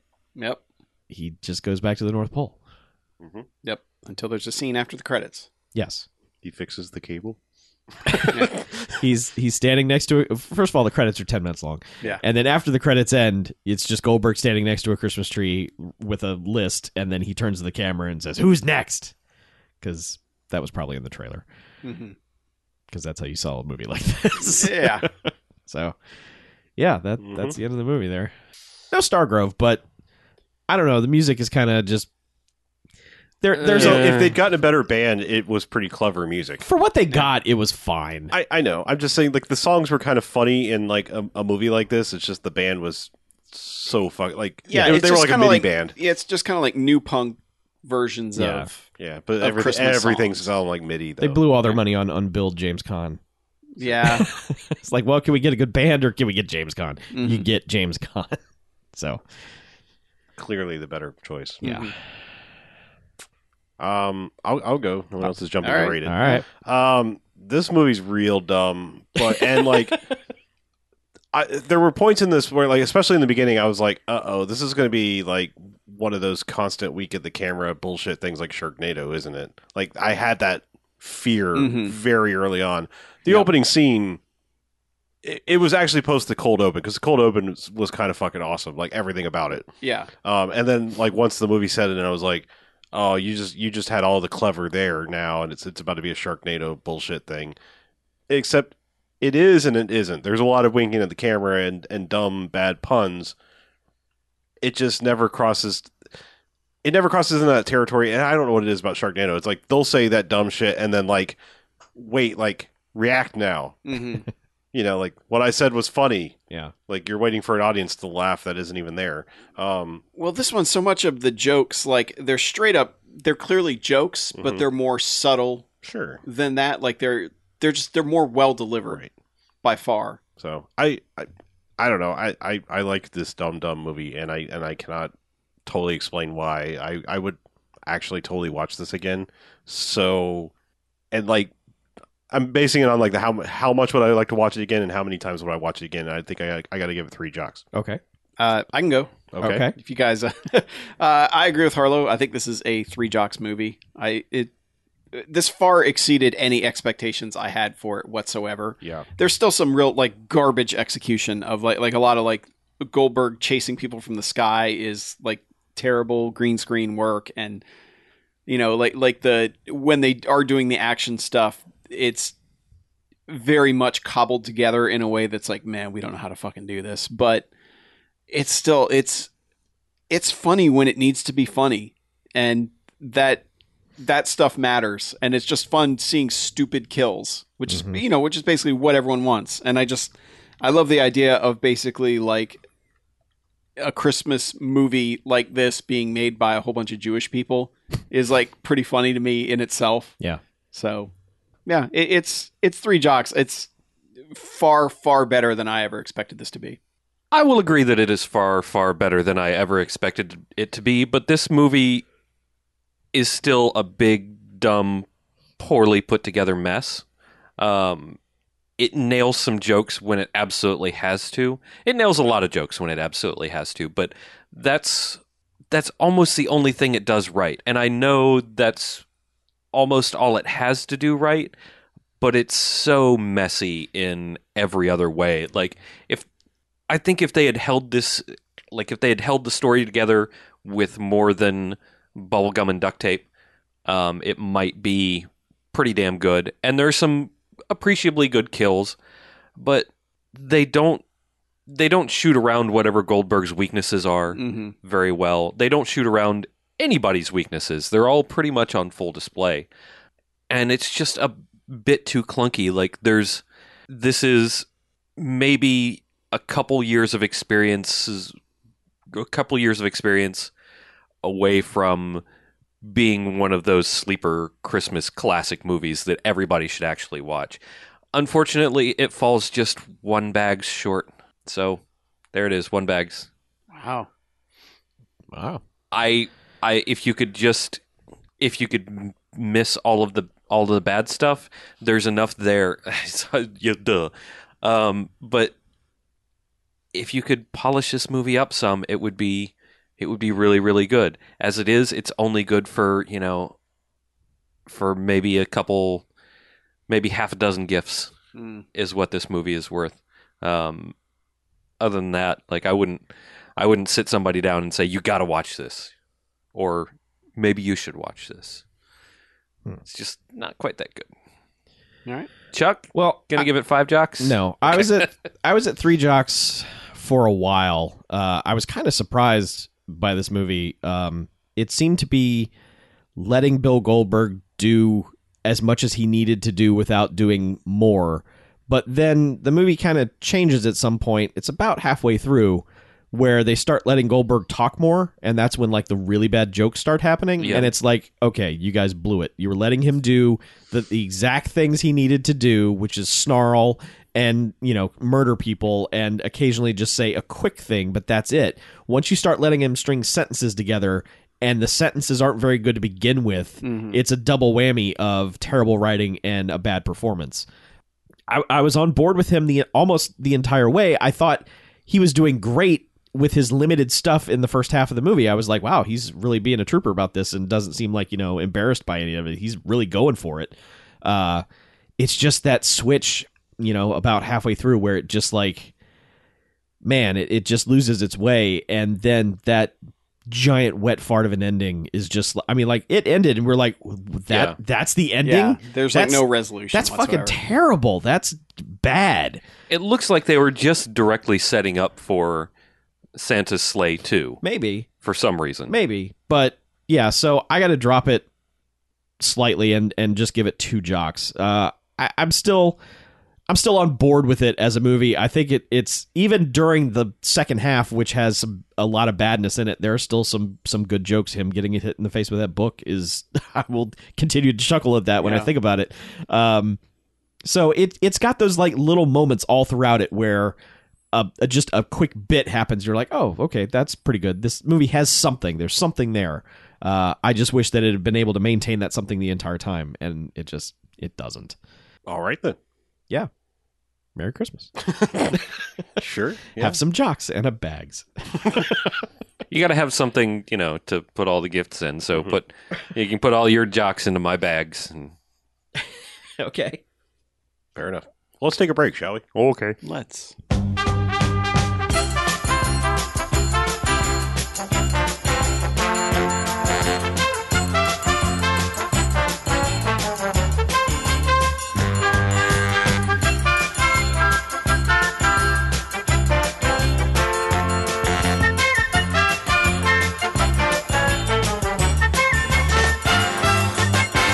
All right, welcome back. Hey, Bamcast. Second half. Yeah. Half number Bamcast. 2. Woo. So yeah, we're going to talk Rogue One, but we're going to do that at the end because Yeah, for the 5 people, including Chuck, who haven't seen it. sure. Well, we're not going to be spoilery, but there are some people that Some people don't want anything. right. Some people don't want anything. Some people are angry about it. Some people are irrationally happy about it. Just whatever. If you have strong opinions, we're going to talk about other movies first. Yeah. Right. So I'll be brief. I watched another movie in the Pinball Project, Silver Screen, Silver Balls, all the names that I haven't really settled on one. Silver ball. Uh-huh. Silver ball. I'm still trying to continue with the worst ones first to get them out of the way, and that left me. Well, Johnny Mnemonic, thankfully, took care of one for last week. If you didn't notice, I didn't do one in the second half. 'Cause Yeah, it the wasn't first half terrible. one was, and I don't think I even really mentioned that correlation that was a pinball table. Mm-hmm. Yeah, no. Okay, well, it was. So that's what happened last week. Okay. Yep. This week, Space Jam. Spam. Oh, you did it. I did Space Jam. Space Okay. Jam, huh? Yep. Space Jam. I hear a lot of people like that movie for some reason. Well, I hear a lot of people talk about the website that looks exactly like it did in 1996. Yeah. I think. And I think Seven. I don't think anybody who talks about that movie currently has seen that movie in the last 10 years. That is correct. That is absolutely correct. Okay, so full disclosure, I attempted to watch this one night and was like, I can't fucking do this piece of shit right now. And this is the person that sat through all of Mary Shelley's Frankenstein in one go, cold. I saw Space Jam one time when it came out. Hadn't seen it since. More disclosure, I am a very big Looney Tunes fan. I know lots about Looney Tunes and have seen most of the episodes probably throughout my years. So I was happy when they were making this movie because it was, Looney Tunes shit. And then I even remember at the time going to see it and going like, I guess it's okay because we haven't had anything, but man, that was pretty dumb. And they're all CG and bullshitty. And they try to make Michael Jordan act. And, Yep. yeah. Those opinions have not softened over time. Space Jam is fucking terrible in every possible way. Like, I'm struggling now to think of like anything positive I could say about it, and I'm kind of coming up short. Did you know that the website still looks like it did in 1996? I am aware of that. I realized I could download a hot Space Jam screensaver for my copy of Windows 3.1. Yeah. But then I'd be reminded of Space Jam every time my computer went to sleep.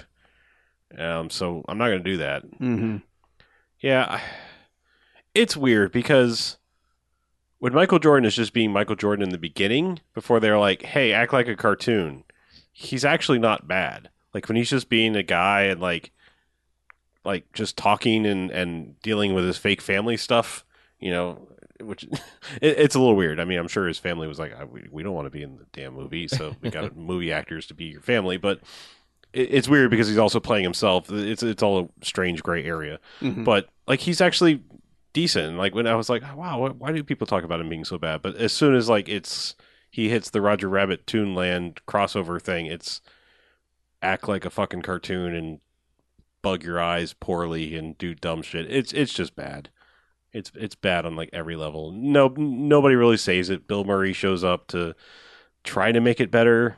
That is literally the only thing I remember about Space Yeah, Jam. and it's mildly funny. Bill Murray, like it's cameo Bill Murray. Like I kind of don't care. It's Ghostbusters 2 Bill Murray. Like I kind of don't want to be here. Yeah, but Well, it's also Bill Murray at the tail end of like the Bill Murray went away thing. Like before he showed up in Rushmore, and everyone was like, "Oh yeah, Bill Murray's kind of awesome, isn't he?" Mhm. Yeah. It was like the tail end of that, where it's just like, "Oh yeah, that guy was in Ghostbusters and on SNL way back when." Yeah. I mean, Danny DeVito's pretty good as the voice of the boss monster guy, but he's Danny DeVito. He can play smarmy evil dude pretty well. Mm-hmm. Actually, okay, I can think of one positive thing that I actually kind of liked. The other NBA players I thought were actually way funnier than Michael Jordan.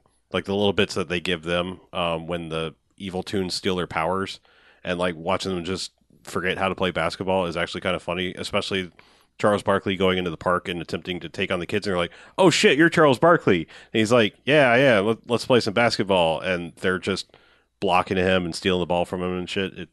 That's my positive for Space Jam. Otherwise, it's fucking terrible. Oh, but yeah.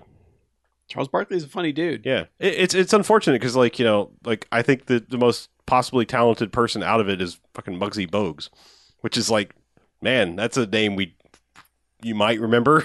yeah. For a hot second, they were like, yeah, Muggsy Bogues. He's a good basketball player. He's like 5'6". 5'1". Oh, is he that short? Yes. Okay, I thought he was just He's like shorter than Chuck. A little. Yeah. He's a worse basketball player though. Chuck can ball. Oh, I'm a baller. But Chuck's gonna give it to you. yeah. It's been almost 20 years. No, longer. Yeah, No, it's 20 years. 96. Yeah, about 20 years, and maybe in another 20 years I'll be like, "Was Space Jam any good?" And I might. I don't know why I'm going to sound that old, but I will. You'd be like, I remember Patrick Ewing. Yeah. He shot JR, right? Yeah, but yeah, I don't know. Yeah, I don't know. It's not a good movie. Okay. Yeah. Looney Tunes back in action. That's That's the where it's modern. at. That's where it's at. That's the modern day Looney Tunes movie. You Joe want. Dante. It so, is. yeah. Yeah. It's not, and it's not perfect either. I'm just saying, like it's Better. what Space Jam should have been. Mhm. A loving homage to the Looney Tunes of old. Well, good thing they're making a Space Jam 2 with LeBron. Oh, good. Yeah. I'm sure that'll go well. I didn't know that. Now you know. Maybe there'll be a pinball table for it. Hope springs eternal, doesn't it? Uh-huh. So, Chuck, Yeah, I got some movies. you watched a batch of movies. I did. I watched a whole batch of movies. So I was poking around for some 2016 movies. Stumbled or settled on Keanu, which was on HBO Go. One of the two 2016 movies available on HBO Go. Okay. So I know, Harlow, you talked about seeing Keanu. I liked it. It's a very one-note joke movie, but there are interesting detours with that joke that continued to make me laugh. Like, the movie never tries to be more than this one joke. It's just basically guys have to pretend they're something they're not, and they have to keep doing it. And that's it, really. It doesn't really escalate much. It's just they're in a bad situation from the get-go, and they just keep doing it for a stupid reason. But there's just plenty of things along the way that made me laugh.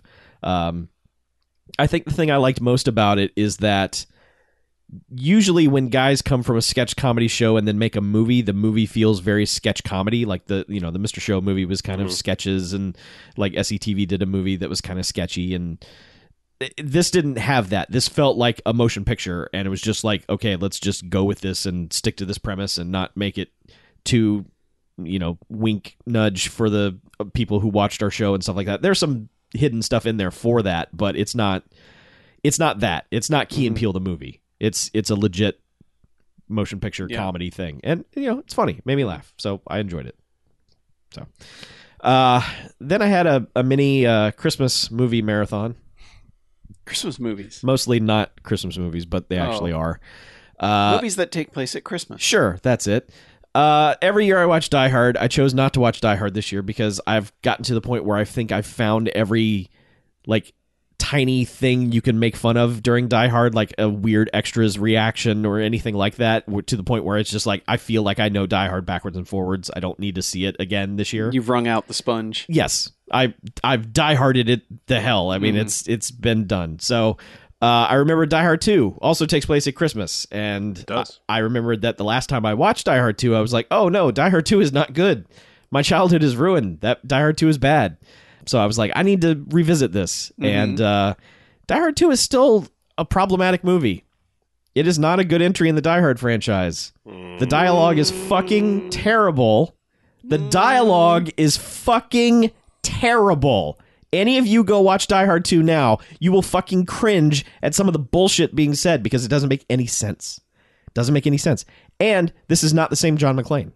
This is Die Hard 5 John McClane. This guy is a fucking dick to everybody. Not just people being a dick to him, but people who are trying to help him. The kindly janitor who is helping him this entire movie, at one point he threatens that guy with death. He tells that guy, if he doesn't help him, I will kill you. John McClane is a fucking asshole in this movie. Fuck this guy. Aw. Like, we were all riding this wave of like, oh, we loved Bruce Willis back then, so Die Hard 2 is fantastic. Now that we know that Bruce Willis is a fucking asshole, you can see it in this movie. It's just like, he's an asshole to everybody. And this movie kind of goes too far by, I think, crashing a plane with 300 people on it. I think that's kind of like you kind of fucked up. Like, there's raising the stakes, and then there's just fucking cashing in immediately, and then you're like, well, okay. I mean, I know you've got to save 1,000 more people, but still, 300 people just died. Yeah. They didn't blow Yeah. up. You say that like I haven't watched Die Hard 2 in the last couple years, and I I don't know have. if you have. I believe they actually went out. It was one of those cases where they went out of their way to say they crashed the least populated plane, and there was only like. I'm not saying it's any better if you only kill like 40 people, but I'm pretty sure they actually went out of their way to say we're going to crash the plane that has the least amount of people on it, didn't they? No. Or was it? It was the one with the least amount of fuel. Oh, okay. They were like, give us the one who's lowest on fuel, so All right. they'll be willing to do this. That plane was full because they showed the entire fuselage of those people dying. Maybe I'm thinking of another movie then. I don't know. I don't know. The movie goes for. It was just the style of the time. Home Alone 2 is the same way. It's just like, let's do the same thing, but bigger. And there's not a lot of thought put into the stuff.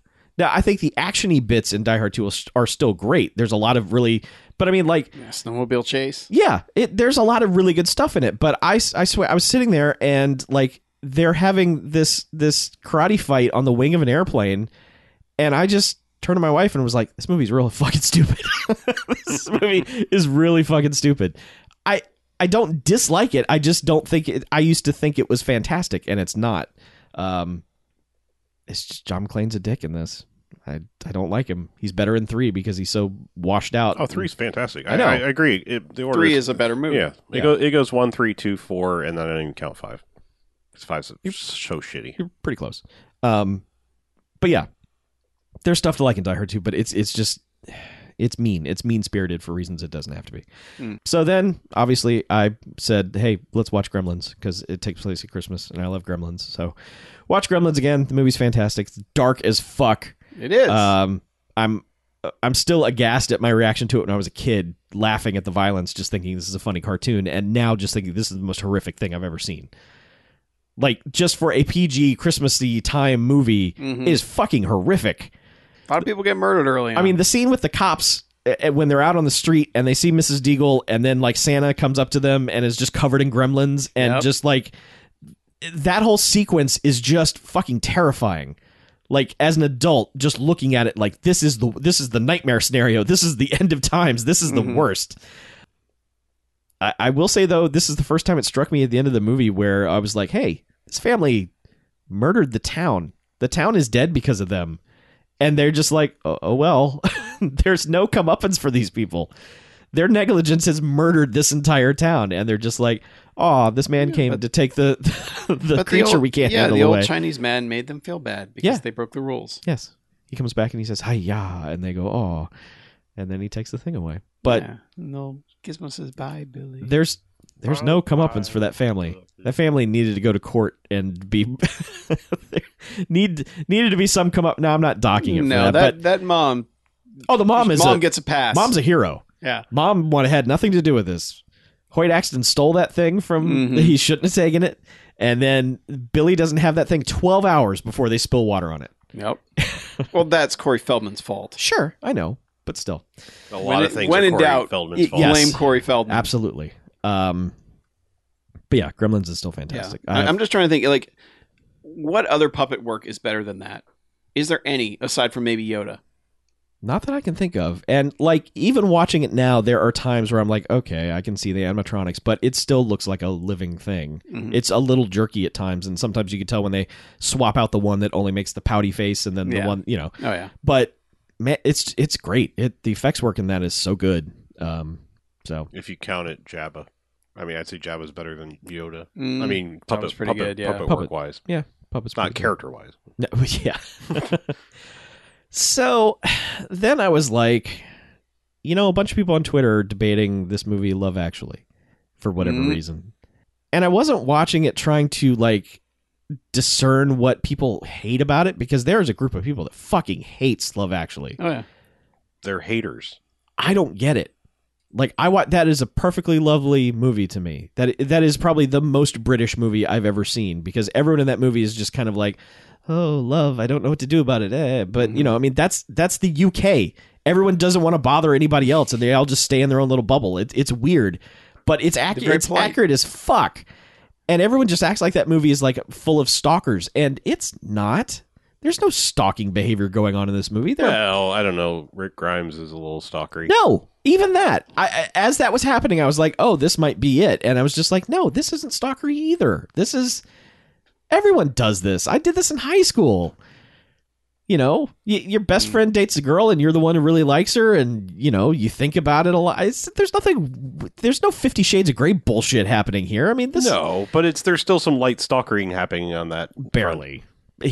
Barely. But I don't know. Just whatever. I'm still waiting for someone to give me an actual complaint about this movie that's legit, that I can debate them with. A complaint, actually? Yes.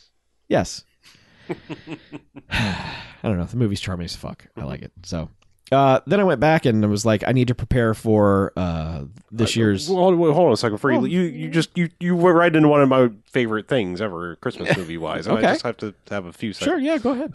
I just say you're not a human if you're not affected by the Liam Neeson kid bit at the end. Yes, that's the moment that got me. Oh yeah, Like when the kid you're comes not, out. You're not human if that doesn't get you. When that kid wins and celebrates and does the Titanic thing, even though I don't give a fuck about Titanic, I was all on board for Game of Thrones kid. I was just like, yeah, hell yeah, this kid fucking owns. You're the best. Yep. You did a thing, and it worked out for you. Liam Neeson helped you, and Liam Neeson didn't have to kill anybody for you. Well, he didn't die. He taught him things and didn't die. I know. Yeah. I know.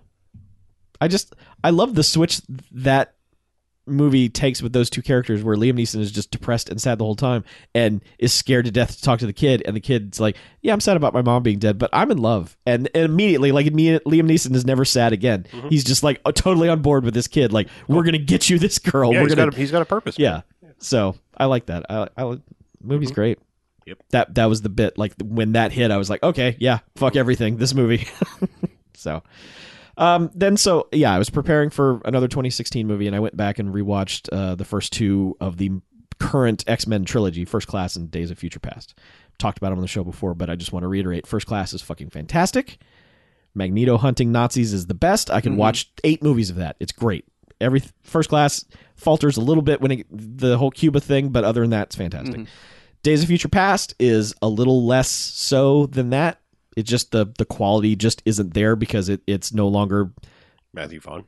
yes, it's no longer Matthew Vaughn, and it's no longer origin story. It's a weird crossbreeding of both universes that kind of works in a little ways doesn't, but I still really like it. So that led to watching X-Men Apocalypse. Hey, I watched that. Yeah, that's the third one.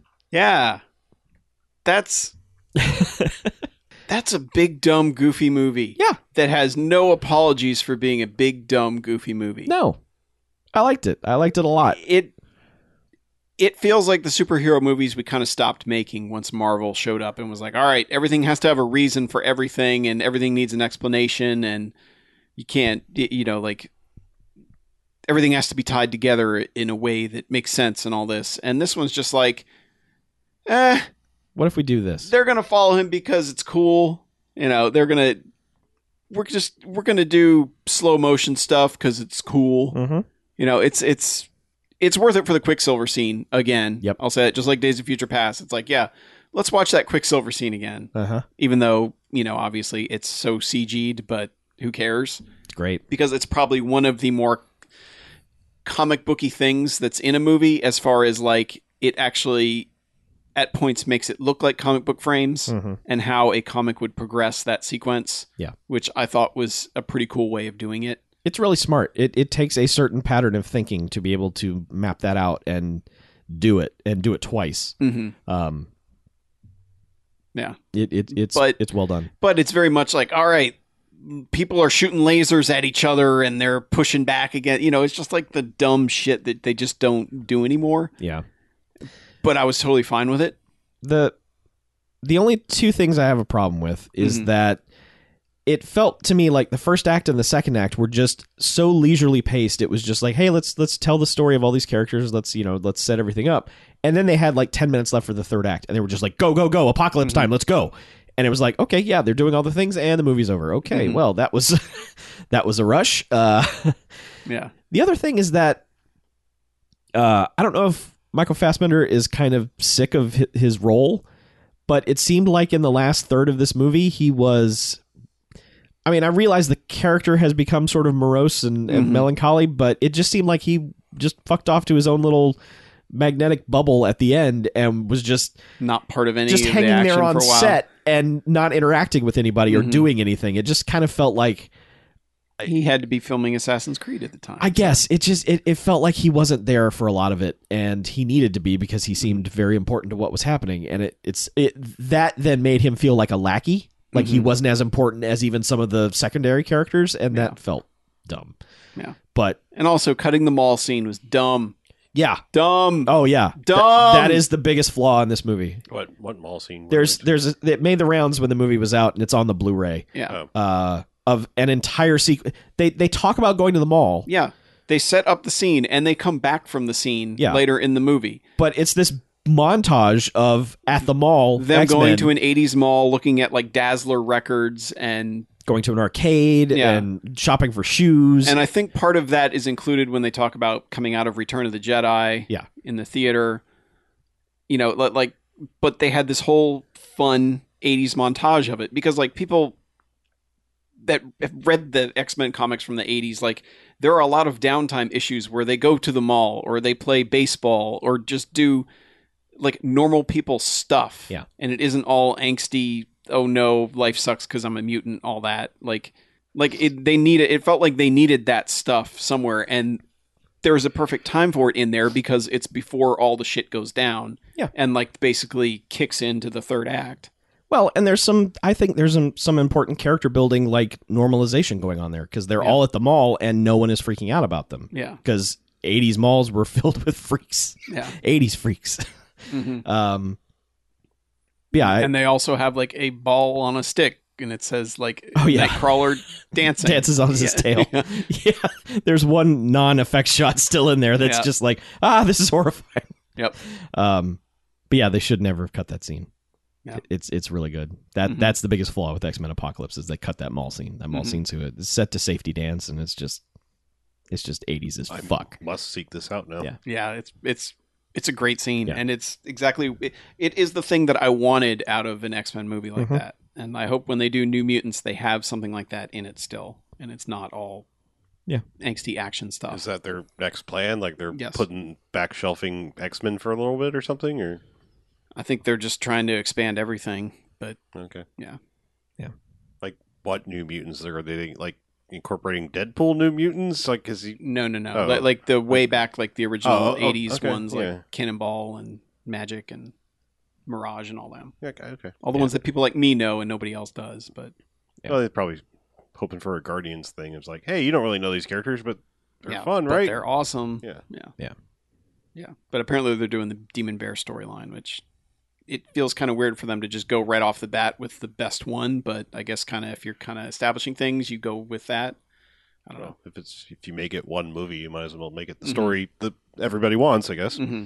Yeah, but hey, I guess the only problem I have with Apocalypse at this point, being someone who loves the X-Men stuff, is it's kind of like they force themselves to become beholden to this like complicated continuity that they've got now, where it's like, okay, well, certain people have to be certain ages at this time, and they've already screwed that up, where it's like, all right, Havoc's back from remember when he was around 21 years ago doing this stuff, and he just his hair got long, and that's it, and same with Hank McCoy. They're like, yeah, he looks like he's aged a couple years.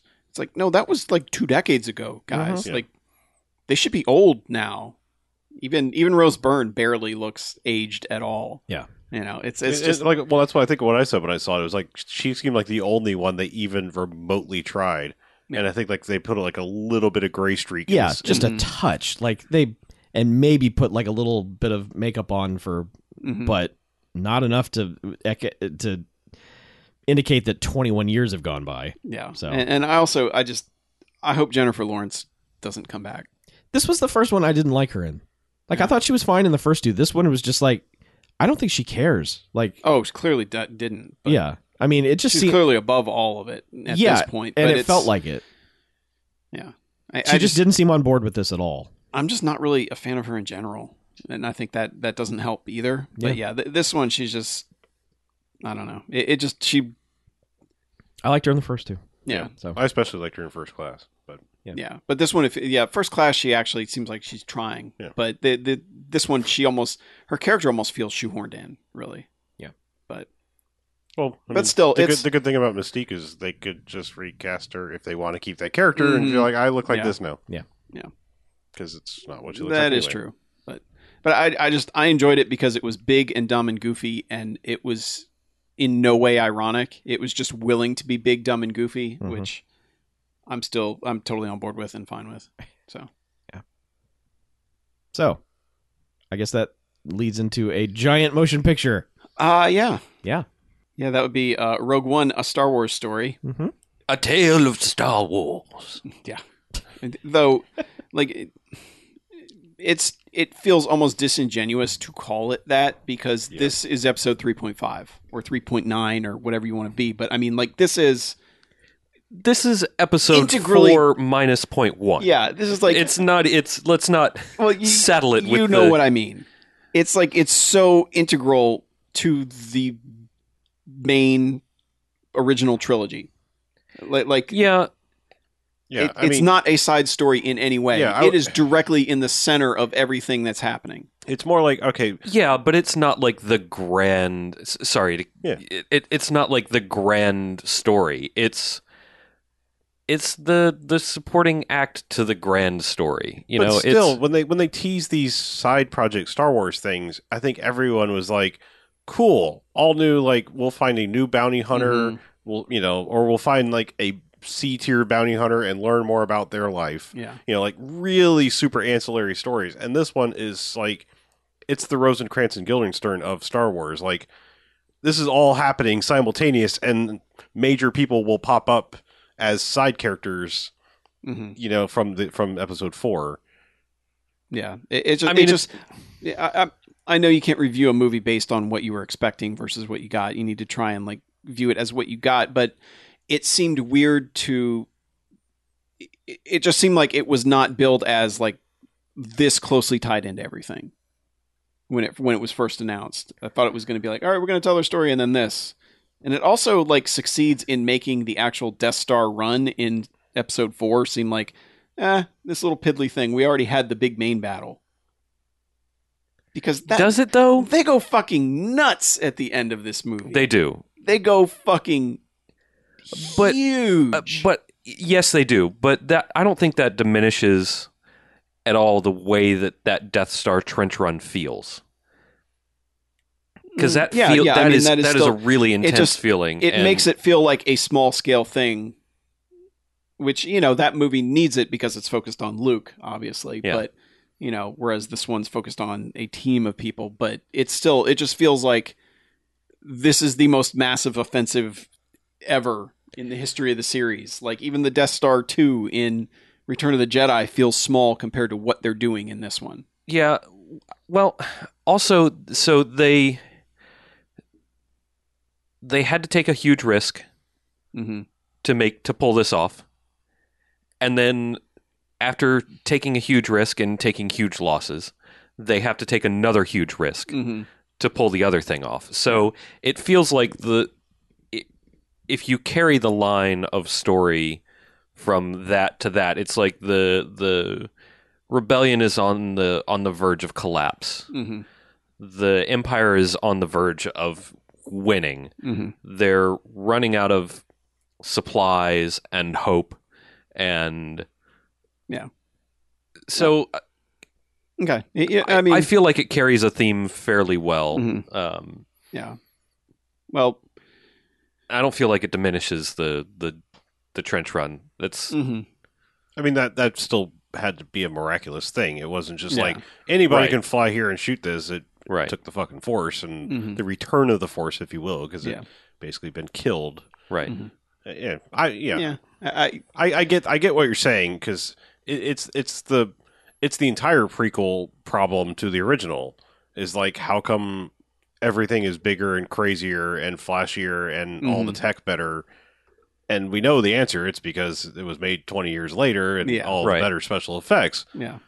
You know, it doesn't answer the retcon canon story. You know, it's like, okay, you know, you can make arguments that, okay, everything looks shitty because the Empire had all but won and there was no more supplies, and that's why everything Mhm. looked dirty and broken, and there was only like 20 ships in the entire Death Star 1 attack. Yeah. Well, I guess my point that I'm kind of roundabout getting towards is tonally this feels very different from any of the other movies. Yes. Which I think is the biggest part of it, in that like the rebellion isn't like the clear good guys type thing. They're like, yeah, we're willing to do some bad shit to prevent badder shit, kind of. You know, it's like they feel very. It's almost like early on they're presented as like these trigger happy guerrilla warriors, kind of.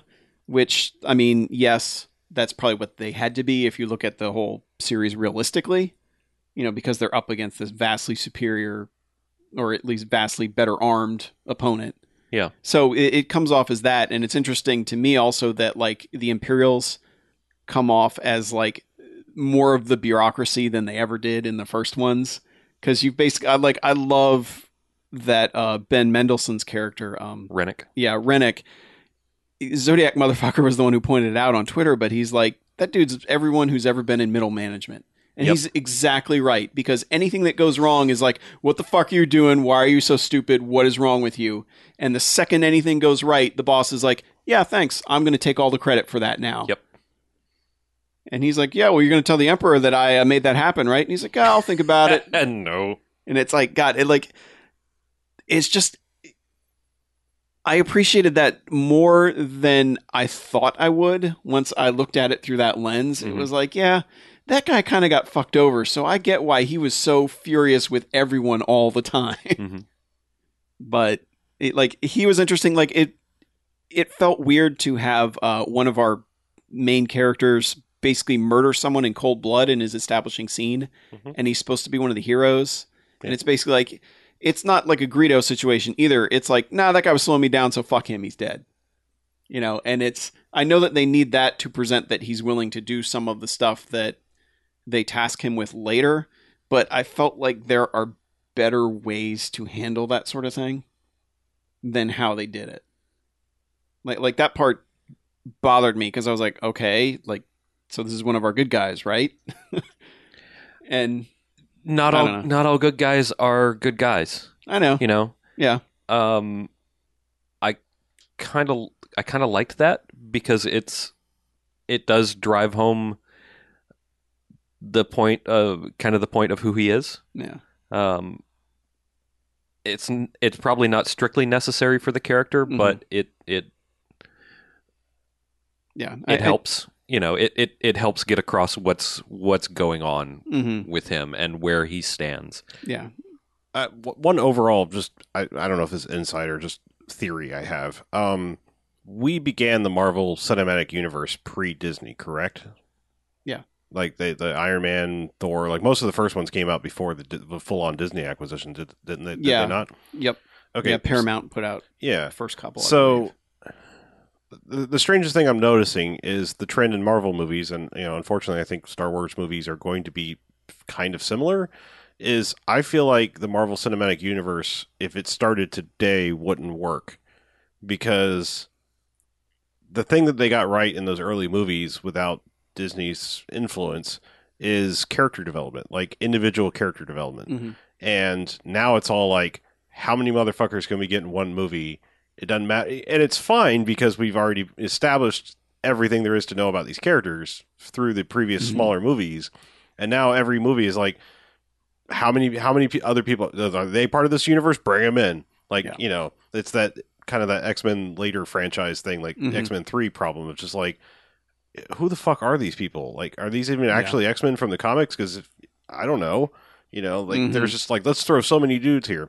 And that's kind of what I feel like was a little bit of the problem with this, is like, I mean, I've got the basic gist of who Jen Erso is, but like, I don't feel like I know her at all. Like, I've got backstory, but like, I think the thing that saved Force Awakens is, honestly, I think J.J. Abrams is good at ensemble directing. I think if there's one giving thing, everyone time to shine. Yeah, I think that's one thing you can say about him. Maybe his stories don't last, but like, I understand. Most of the characters in Lost after episode 1, and I know he didn't like fully run the show, whatever thing. But like, after episode 1, you know the basic information you need to know after an hour of the first episode of Lost. And Star Trek had the benefit of, these characters. You didn't have to do much.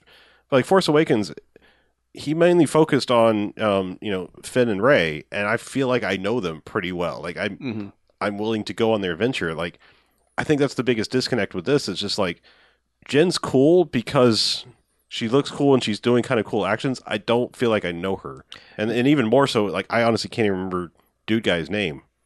I mean, like, that's how little he registered to me. It starts with a C. I could remember it until you said that you couldn't. Cassian? Yeah, Cassian. Okay. Counterpoint. we don't need to know these characters. Like, we're Then- moving on to, to A New Hope after this. Like, their story, their part of the story is... Characters are movie. Like, plot isn't movie. Yeah. Yeah, I don't know. That's screenwriting 101. I mean, what happens is inconsequential. It's the characters that make a movie. I feel like, I mean, that's what everyone complains about Hollywood movies now. Is it's just like, I am guy in peril, must save girl, hooray! And movie's over. And it's like, who the fuck were you and why did I care? I mean, so the reason that I counterpointed with that is that you bring up like Lost in the first episode. We're going to be with those characters for 689 more episodes. For Finn and Rey, we're going to be with them for probably 2 more movies. These they're not going to be with us anymore. So I don't feel like we need to know more about them than the plot requires. Like It kind of makes you not care about the end. I didn't really care. okay. I mean, that's sad. I mean, I didn't dislike the movie. I'm not coming from that standpoint at all. I just that's what I was feeling was the weakest point of the movie is like, other than some of their actions, I don't know that I cared about any of the characters. I cared about Donnie Yen's character because he was cool, and as an ancillary character, you kind of got all you needed out of him. He was the guy, like, he was one of the dudes keeping the faith of the Force alive in the time of its darkest moments. Yeah. Well, and they, and basically him having a relationship with Baze, the other guy, is kind of like, but people have figured out at this point that they were a couple together, but that's very slightly shown in the movie. That's not painted out at all. Especially, like everyone likes Donnie Yen's character Chirrut because, he has that awesome scene where he beats the hell out of a bunch of dudes, even though he's blind, which, is, the Zatoichi thing, basically. Yeah. But they don't establish his buddy at all, well, I guess his husband or whatever you want to call it. They don't establish much about him other than he's basically got a machine gun and he can aim really well all the time. But, I get where you're coming from there. That there's so much more implied that they don't really get into at all. Yeah. Like the scene where where Jin confronts Cassian on the ship, and she basically starts telling him off, and then he eventually tells her off, and they imply a whole bunch of backstory for both of them that they never really touch on again, especially with him. Yeah, I just felt like they wrote the 2 main characters like side characters, and I understand in the grand scheme of things they totally are, but in a 2-hour 15-minute movie, I need more personality. Mm-hmm. Like K2SO and Donnie Yen's character in their brief, like they almost didn't need character traits. Like their character traits just shown through in their dialogue and their actions, and that was all you needed. And these other 2 are like one note, like, got to save Dad, must save Rebellion, even if it means doing bad things. Mm-hmm. Got to save Dad, must save Rebellion, even if it means doing bad things. It was like, yeah, I got it. Great. Like, you got anything else? Like, crack a joke, like, show a human motion, something. Yeah, and I mean, it sounds like we're complaining about this, but to me, this movie hit me a lot like the first Marvel Avengers did, where it was like, I was pretty much on board. I was a little iffy going through it. And then you get to like that last 45 minutes. And it's like, yeah, this is kind of everything I always wanted and didn't realize until now. Here it is on screen. And I'm like, yes, everything that's happening. Yes. Y-Wings, motherfuckers. Y-Wings. Lots of Y-Wings. Lots of U-Wings. Yeah, I was going to say X-Wings. Fuck that. Give me the U-Wings. Yeah. I want to read that fanfic of where they went. Yeah, but did you say the E-Wings or the U-Wings? The E-Wings. E-Wings. Okay. Mm-hmm. But I think the best trait of that movie is scale. Is the guy? This is the guy who did the 2014 Godzilla, which obviously he understood scale in that movie too. And I haven't seen Monsters, but my understanding is it's kind of the same thing, where it's like he understands when you show something from ground level that attaches you to it more and allows you to understand it, the scope of it, so much better than your crane shot or whatever, that's not from a ground level point of view. That's the best thing this does, better than Force Awakens, is when they fire something on a planet to destroy it, they stay on the planet and they show how fucked up that planet gets, as opposed to just this shot from space where it goes, oh, the planet blew up. Yeah. You know, like, I cared a shit ton more when it happened in this one than when Force Awakens, they destroy, 3, 4, 5 planets? It was like 6 or 7 at, planets. at the same time, and it's like, well, that sucked. You know, but there's no connection to it. There's no establishment of any of it.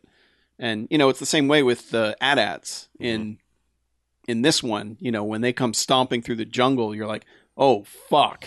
You know, whereas kind of, you know, when you have the snow speeders going at them on Hoth, they don't seem as massive as they are. Well, they also do the smart, I mean, I feel like we're getting spoiler territory. Yeah. They did that smart thing where guy fires a big gun at it, and it almost, if it was a dog, it would have just gone, nothing. Like, that was nothing. I think that's in the trailer, too. It's in the trailer. Okay, yeah. okay, I didn't really see them. So Yeah.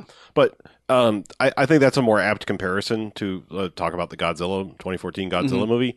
I could tell you fuck all about Aaron Johnson and Kate, whatever Olsen. Scarlet Witch. Yeah, yeah. Quicksilver and Elizabeth Scarlet Witch. Olsen, Yeah, Elizabeth Olsen. I couldn't remember her first name. I nothing about them, and like I remember more about Bryan Cranston and Ken Watanabe in their tiny roles in that fucking movie than the two main characters. Yeah. So it's a very similar thing. It's like they're more interesting to me than the main characters, and the main characters are just like, we have thing to do, go. Like that. To me, that's usually a bad way to go about a movie if I can't even remember the names or actions of your main characters. Yeah. But like I said, I mean, it looked good, you know, for the most part, and Should we... There is one thing that does not look good, and that's CG Peter Cushing. yeah. It's not there yet, Mm-mm. and they should not have done it that way if it's not there yet. And he shows up multiple times.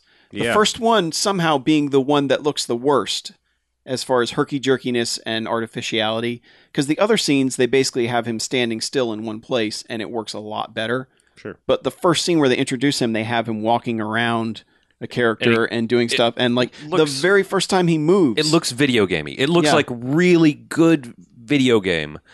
but when you're standing next to a real person, Exactly. you go, nope, that's CG bullshit. It should have been just like the back of a head staring out a window. And you know what? They didn't even have to have him in it.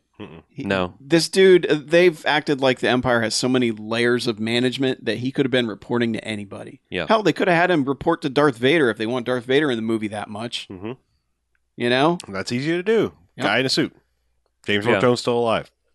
Yeah. Yeah, although Because that would have actually been an even funnier layer is if instead of like the middle management thing where Tarkin was like, I'm in charge now, like Vader had done the I'm in charge now, and then ultimately, you know, later on Tarkin went, I'm in charge now.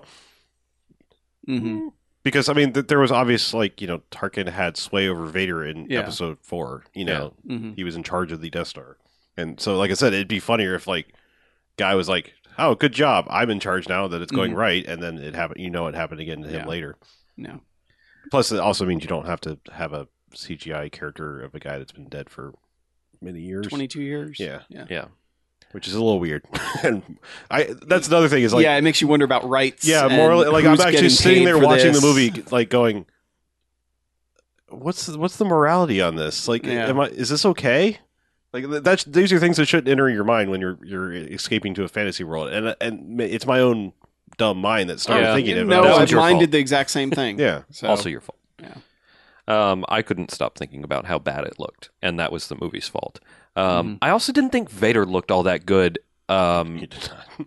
Like when he just kind of like jauntily strolls into, you know, Yeah, his big scene in the end, it looked like fucking cosplay. his big scene at the end. I liked the scene in the middle of the movie. I was like, oh well, there's old just some dude in a suit Vader. And also, I don't know what the deal is with the way they modulated James Earl Jones's voice. What they did to it, it did not sound right. Well, Like, he's and also that's- 85 years old now, so who knows? Yeah, well, there's probably 100 people that can do a fairly reasonable Darth Yeah, Vader. Get Chad Vader on the line. Yeah, exactly. Sir Lord Darth Vader. But Oh, that's Jeff Vader. Sorry, Oh. the other of the Vader brothers. Mhm. Jeff Vader. But I gotta say, like, the first scene where they introduce him and they have that shadow on the wall is so fucking awesome looking. Some of the stuff the stuff they do with them, I think, is good, but yeah, and I didn't even realize what planet that was that they were on until Gary Whitta talked about it on Twitter, and I was like, oh, I didn't even fucking put that together, you know. But yeah, I couldn't remember the name of the planet, but I was like, oh yeah, cool. That looks right. That also looks like who would ever build anything that looks like that, but I guess Jeff Vader. Apparently, would. that had been in the concept art for like 3 movies. I was going to say Ralph McQuarrie. Apparently, and they finally got really? to use it. Yeah, Okay. yeah.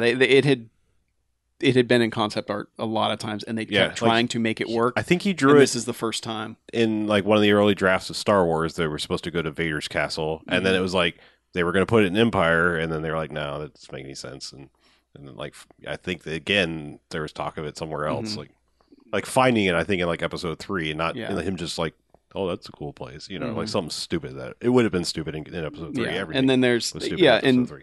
and Gary Whitta, he was one of the lead writers on it. I guess he was one of the 2 story writers. You know, then eventually other people finished the screenplay, but he talked about a lot of why it was set there and the motivations for it, which I thought was really. It's where Vader was born. Yeah, it was very cool. But yeah, I mean, there's a lot of stuff like that on the periphery that like hints at so much more going on, which I like. Yeah, quite a bit. It fleshes out like there are 2 things that I specifically wanted to talk about. One is the music, which we'll touch on later, and the other is the look of it, which I think sort of will dovetail into like the fact that it fleshes out a lot of what's going on in between when last we saw these characters and when next we'll see these, you know, or not these characters, but these wars and stars. But it, not that we really needed any cleaning up of, you know, of what happened before A New Hope, but we know how big of a deal it was to get those plans and how, like, I really like knowing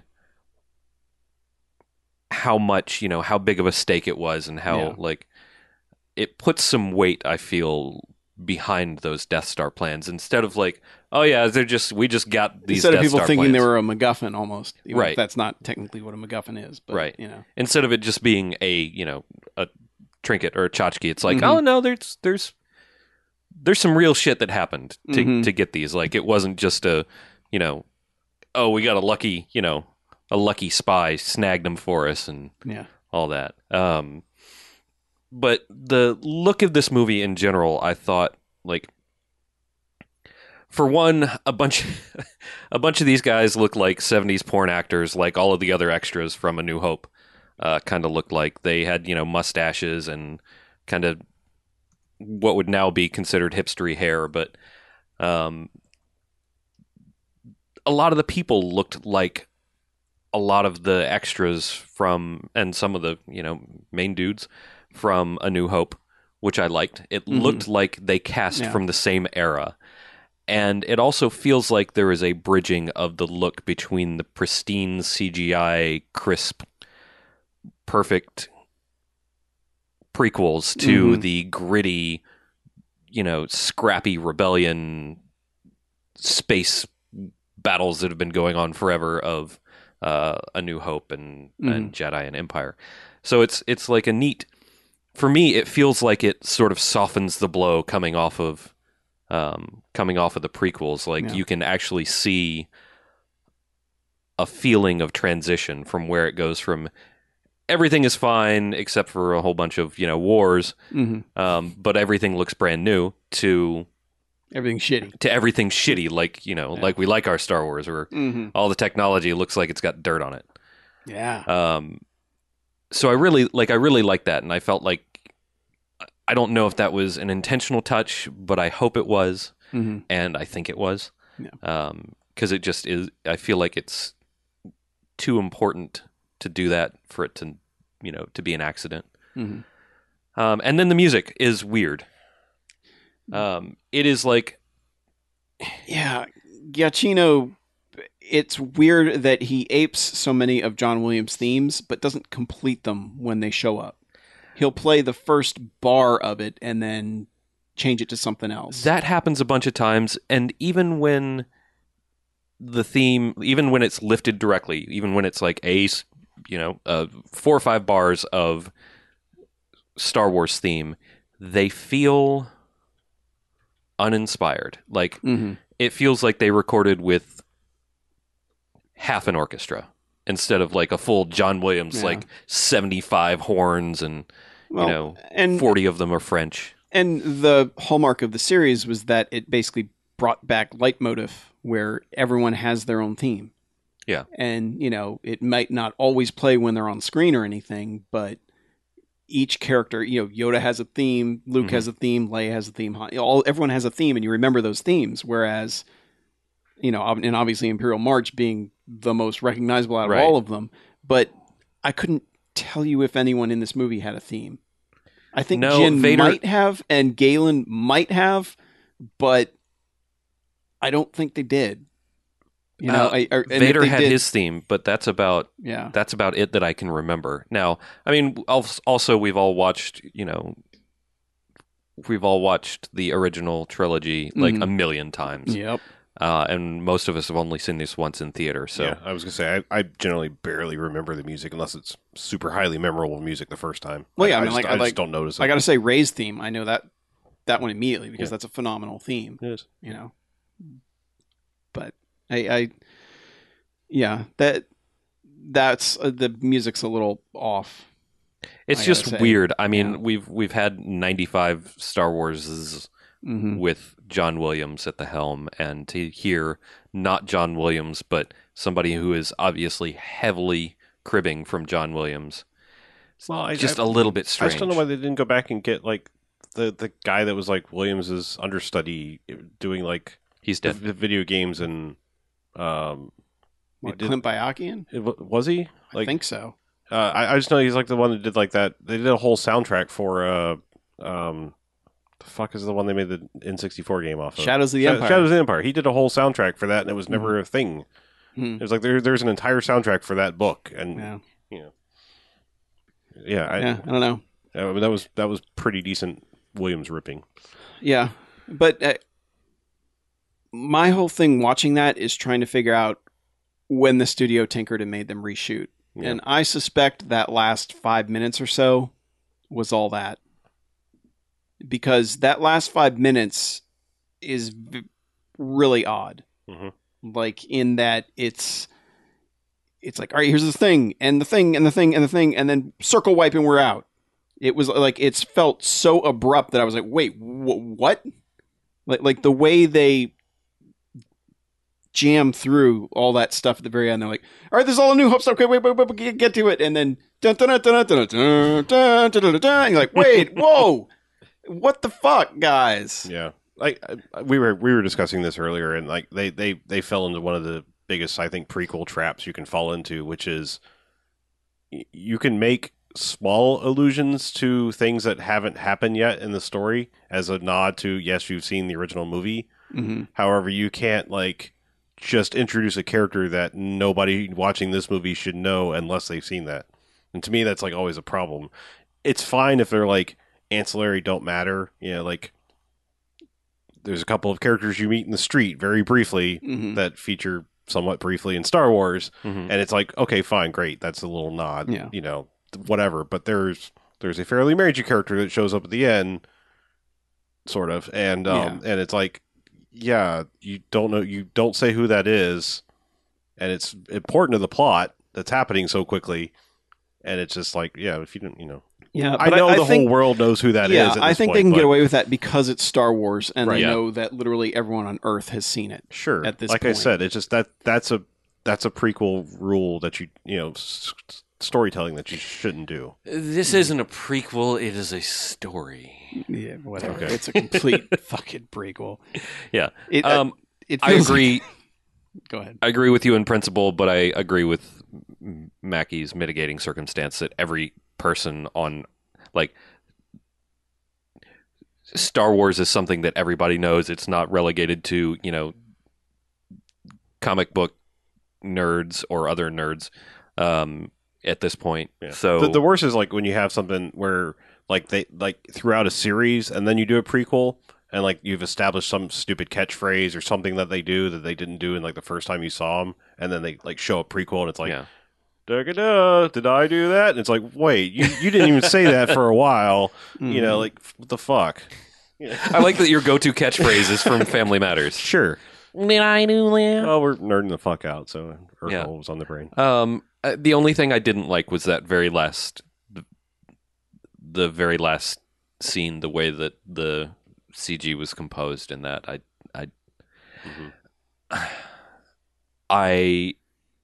It brings great joy to my heart for that character to exist and to see that character time and time again, but not like that, man.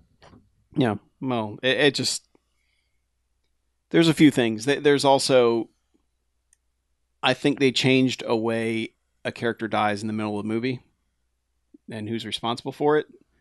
I suspect that changed somehow at some point because it very much felt like they were tinkering with it in a way that they wanted to soften the movie.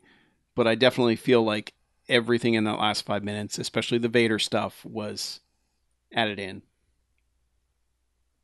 And Yeah, because it felt immediately out of place. It was cool, but I'm getting the feeling like I got with Yoda at the end of Attack of the Clones, where I was like, as it was happening, I was like, that's really awesome. are you talking about the flipping Yoda scenes? Yeah, But then later on, I'm like, it was entirely unnecessary. Yeah, and I'm like, dumb. I don't think we needed that. Like, that didn't look as good as I think we thought it all. Like, it's like you have that weird conflicted, like, why did that happen? Like, why did we go through all that stuff? So I don't know. Like, I've got conflicted feelings about that, but somebody said, like on Twitter or something, the way that movie should have ended, and I don't even know why I bring it up because I don't want to necessarily talk about it, but there's a way that movie should have ended. There's a way that Rogue One should have ended, and they almost did it. Yep. They came very close to doing it, and they didn't. Yeah, it feels weird that the last two Star Wars movies have ended on weird shots. Yeah. Yeah, that's what I think I'm more apologetic for Force Awakens than a lot of people, but that way that movie ends is just like, what the fuck? Like, Yeah, that is the weirdest goddamn Why did you ending. pick that? Yeah. Well, not like... And it's a case of like, you have all the resources in the world. Yeah. Force Awakens, I like the that ends until they drag it out too long. Yep. It's Yeah. It's- There's a point very much earlier that you end on. right. It shouldn't be the helicopter spinning around thing in the end of Force Awakens. It should be, the thing that happens immediately before the helicopter spinning away Yeah. thing, and then done, and then cut credits, go. Yeah. But yeah, this movie should have ended maybe 4.5 minutes earlier. Mm-hmm. Yep. Hey, all that complaining, I think we all still liked it. Yeah, I liked it. I think it's quite great. a bit. I loved it. Sitting in the theater Mm-hmm. felt so good. Yeah, and I totally understand why some people hate it. I don't care about those people. I do. I mean, come on. I mean, but I Well, get it because tonally it feels way off, and I've come to learn something about people that claim to be Star Wars fans. A lot of people are fans of one part of Star Wars. And if something Star Wars doesn't contain that thing, they're like, fuck that part of Star Wars. Like, there are people that are literally for Star Wars, and if there's no space battle that's up to their snuff, they're like, that's not Star Wars. And I think there are people so they that are probably like, hated Force Awakens. well, no, I was like, so there are people that are like 100% about lightsaber battles, and there's no lightsabers in this, really. I mean, barely, No. but there's no Jedi dueling or anything like that. So I guarantee you there is a subset of people that are just like, fuck that thing. Yeah. That's not my Star Wars.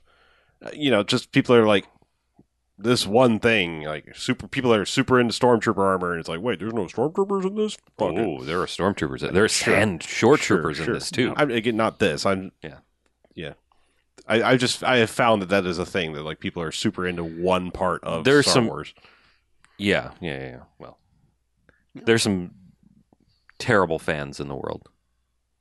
I'm one of them. There are terrible fans of everything. Well, but that it's not Star Wars. It's just like it's like selective fans. Like I bitch about this a lot unless it's doing the one thing I like. Yeah.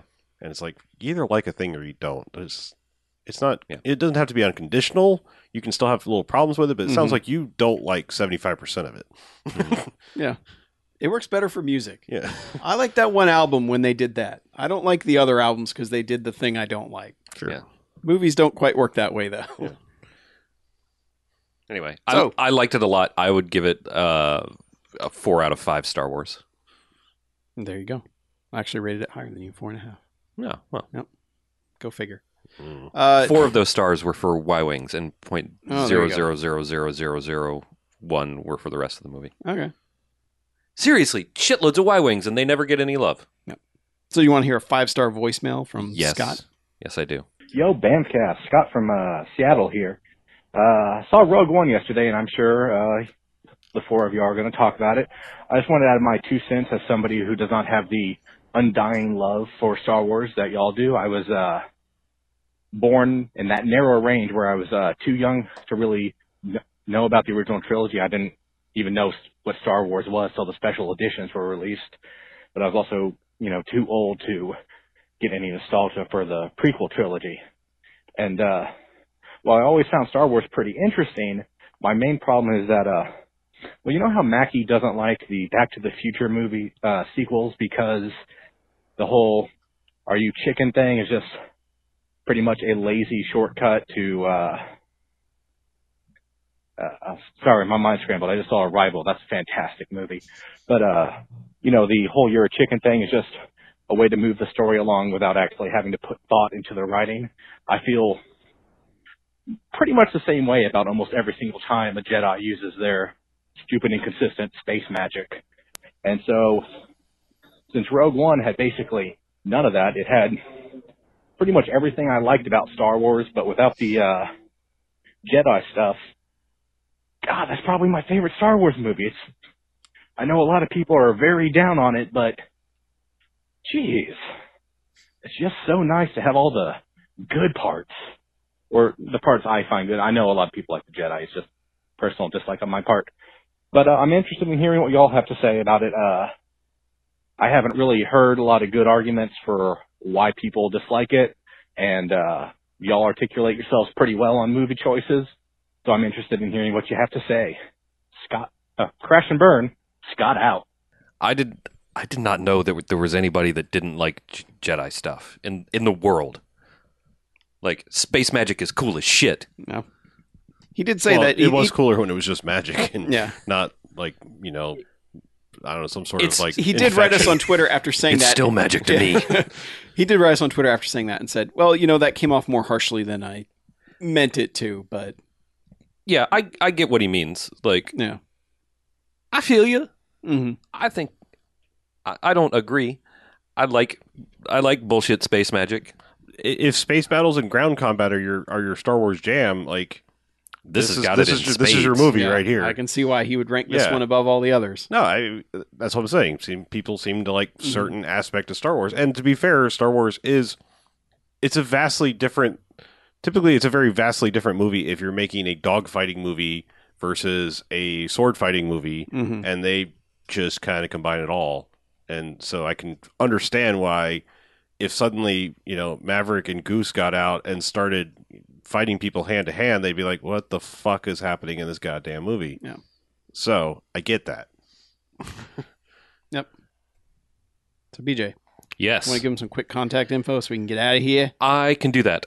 Send us email to bmf@bmfcast.com. Give us calls on the Garfield hotline, 9105-JOCKS-BMF or 910-556-9263. Or go to the website, bmfcast.com, and on the button area, right-hand side, you can click their things. We're on Yeah. Instagram now, Yeah, BMFcast. touches on the button area. Yeah, touches. Mm. Show us on the button where you touched us. Anyway, we're on Instagram now at BMFcast, and I don't know, that's it. Follow us on Twitter, say nice things to us. It's almost Christmas, so make sure that you get those Christmas presents to me in, which are share the BMFcast with friends and family and other like-minded individuals. Share us on Facebook or Twitter or whatever. That's all I want for Christmas. Please give it to me. Give it to me. Give it to me, baby. All right. Let's get out of here, shall we? Okay. Let's. I'm Harlow. I'm Mackie. I'm BJ. I'm Chuck. And this is Bamfcast Out. Merry Christmas, motherfuckers. Whoa, whoa, whoa. Damn. Whoa.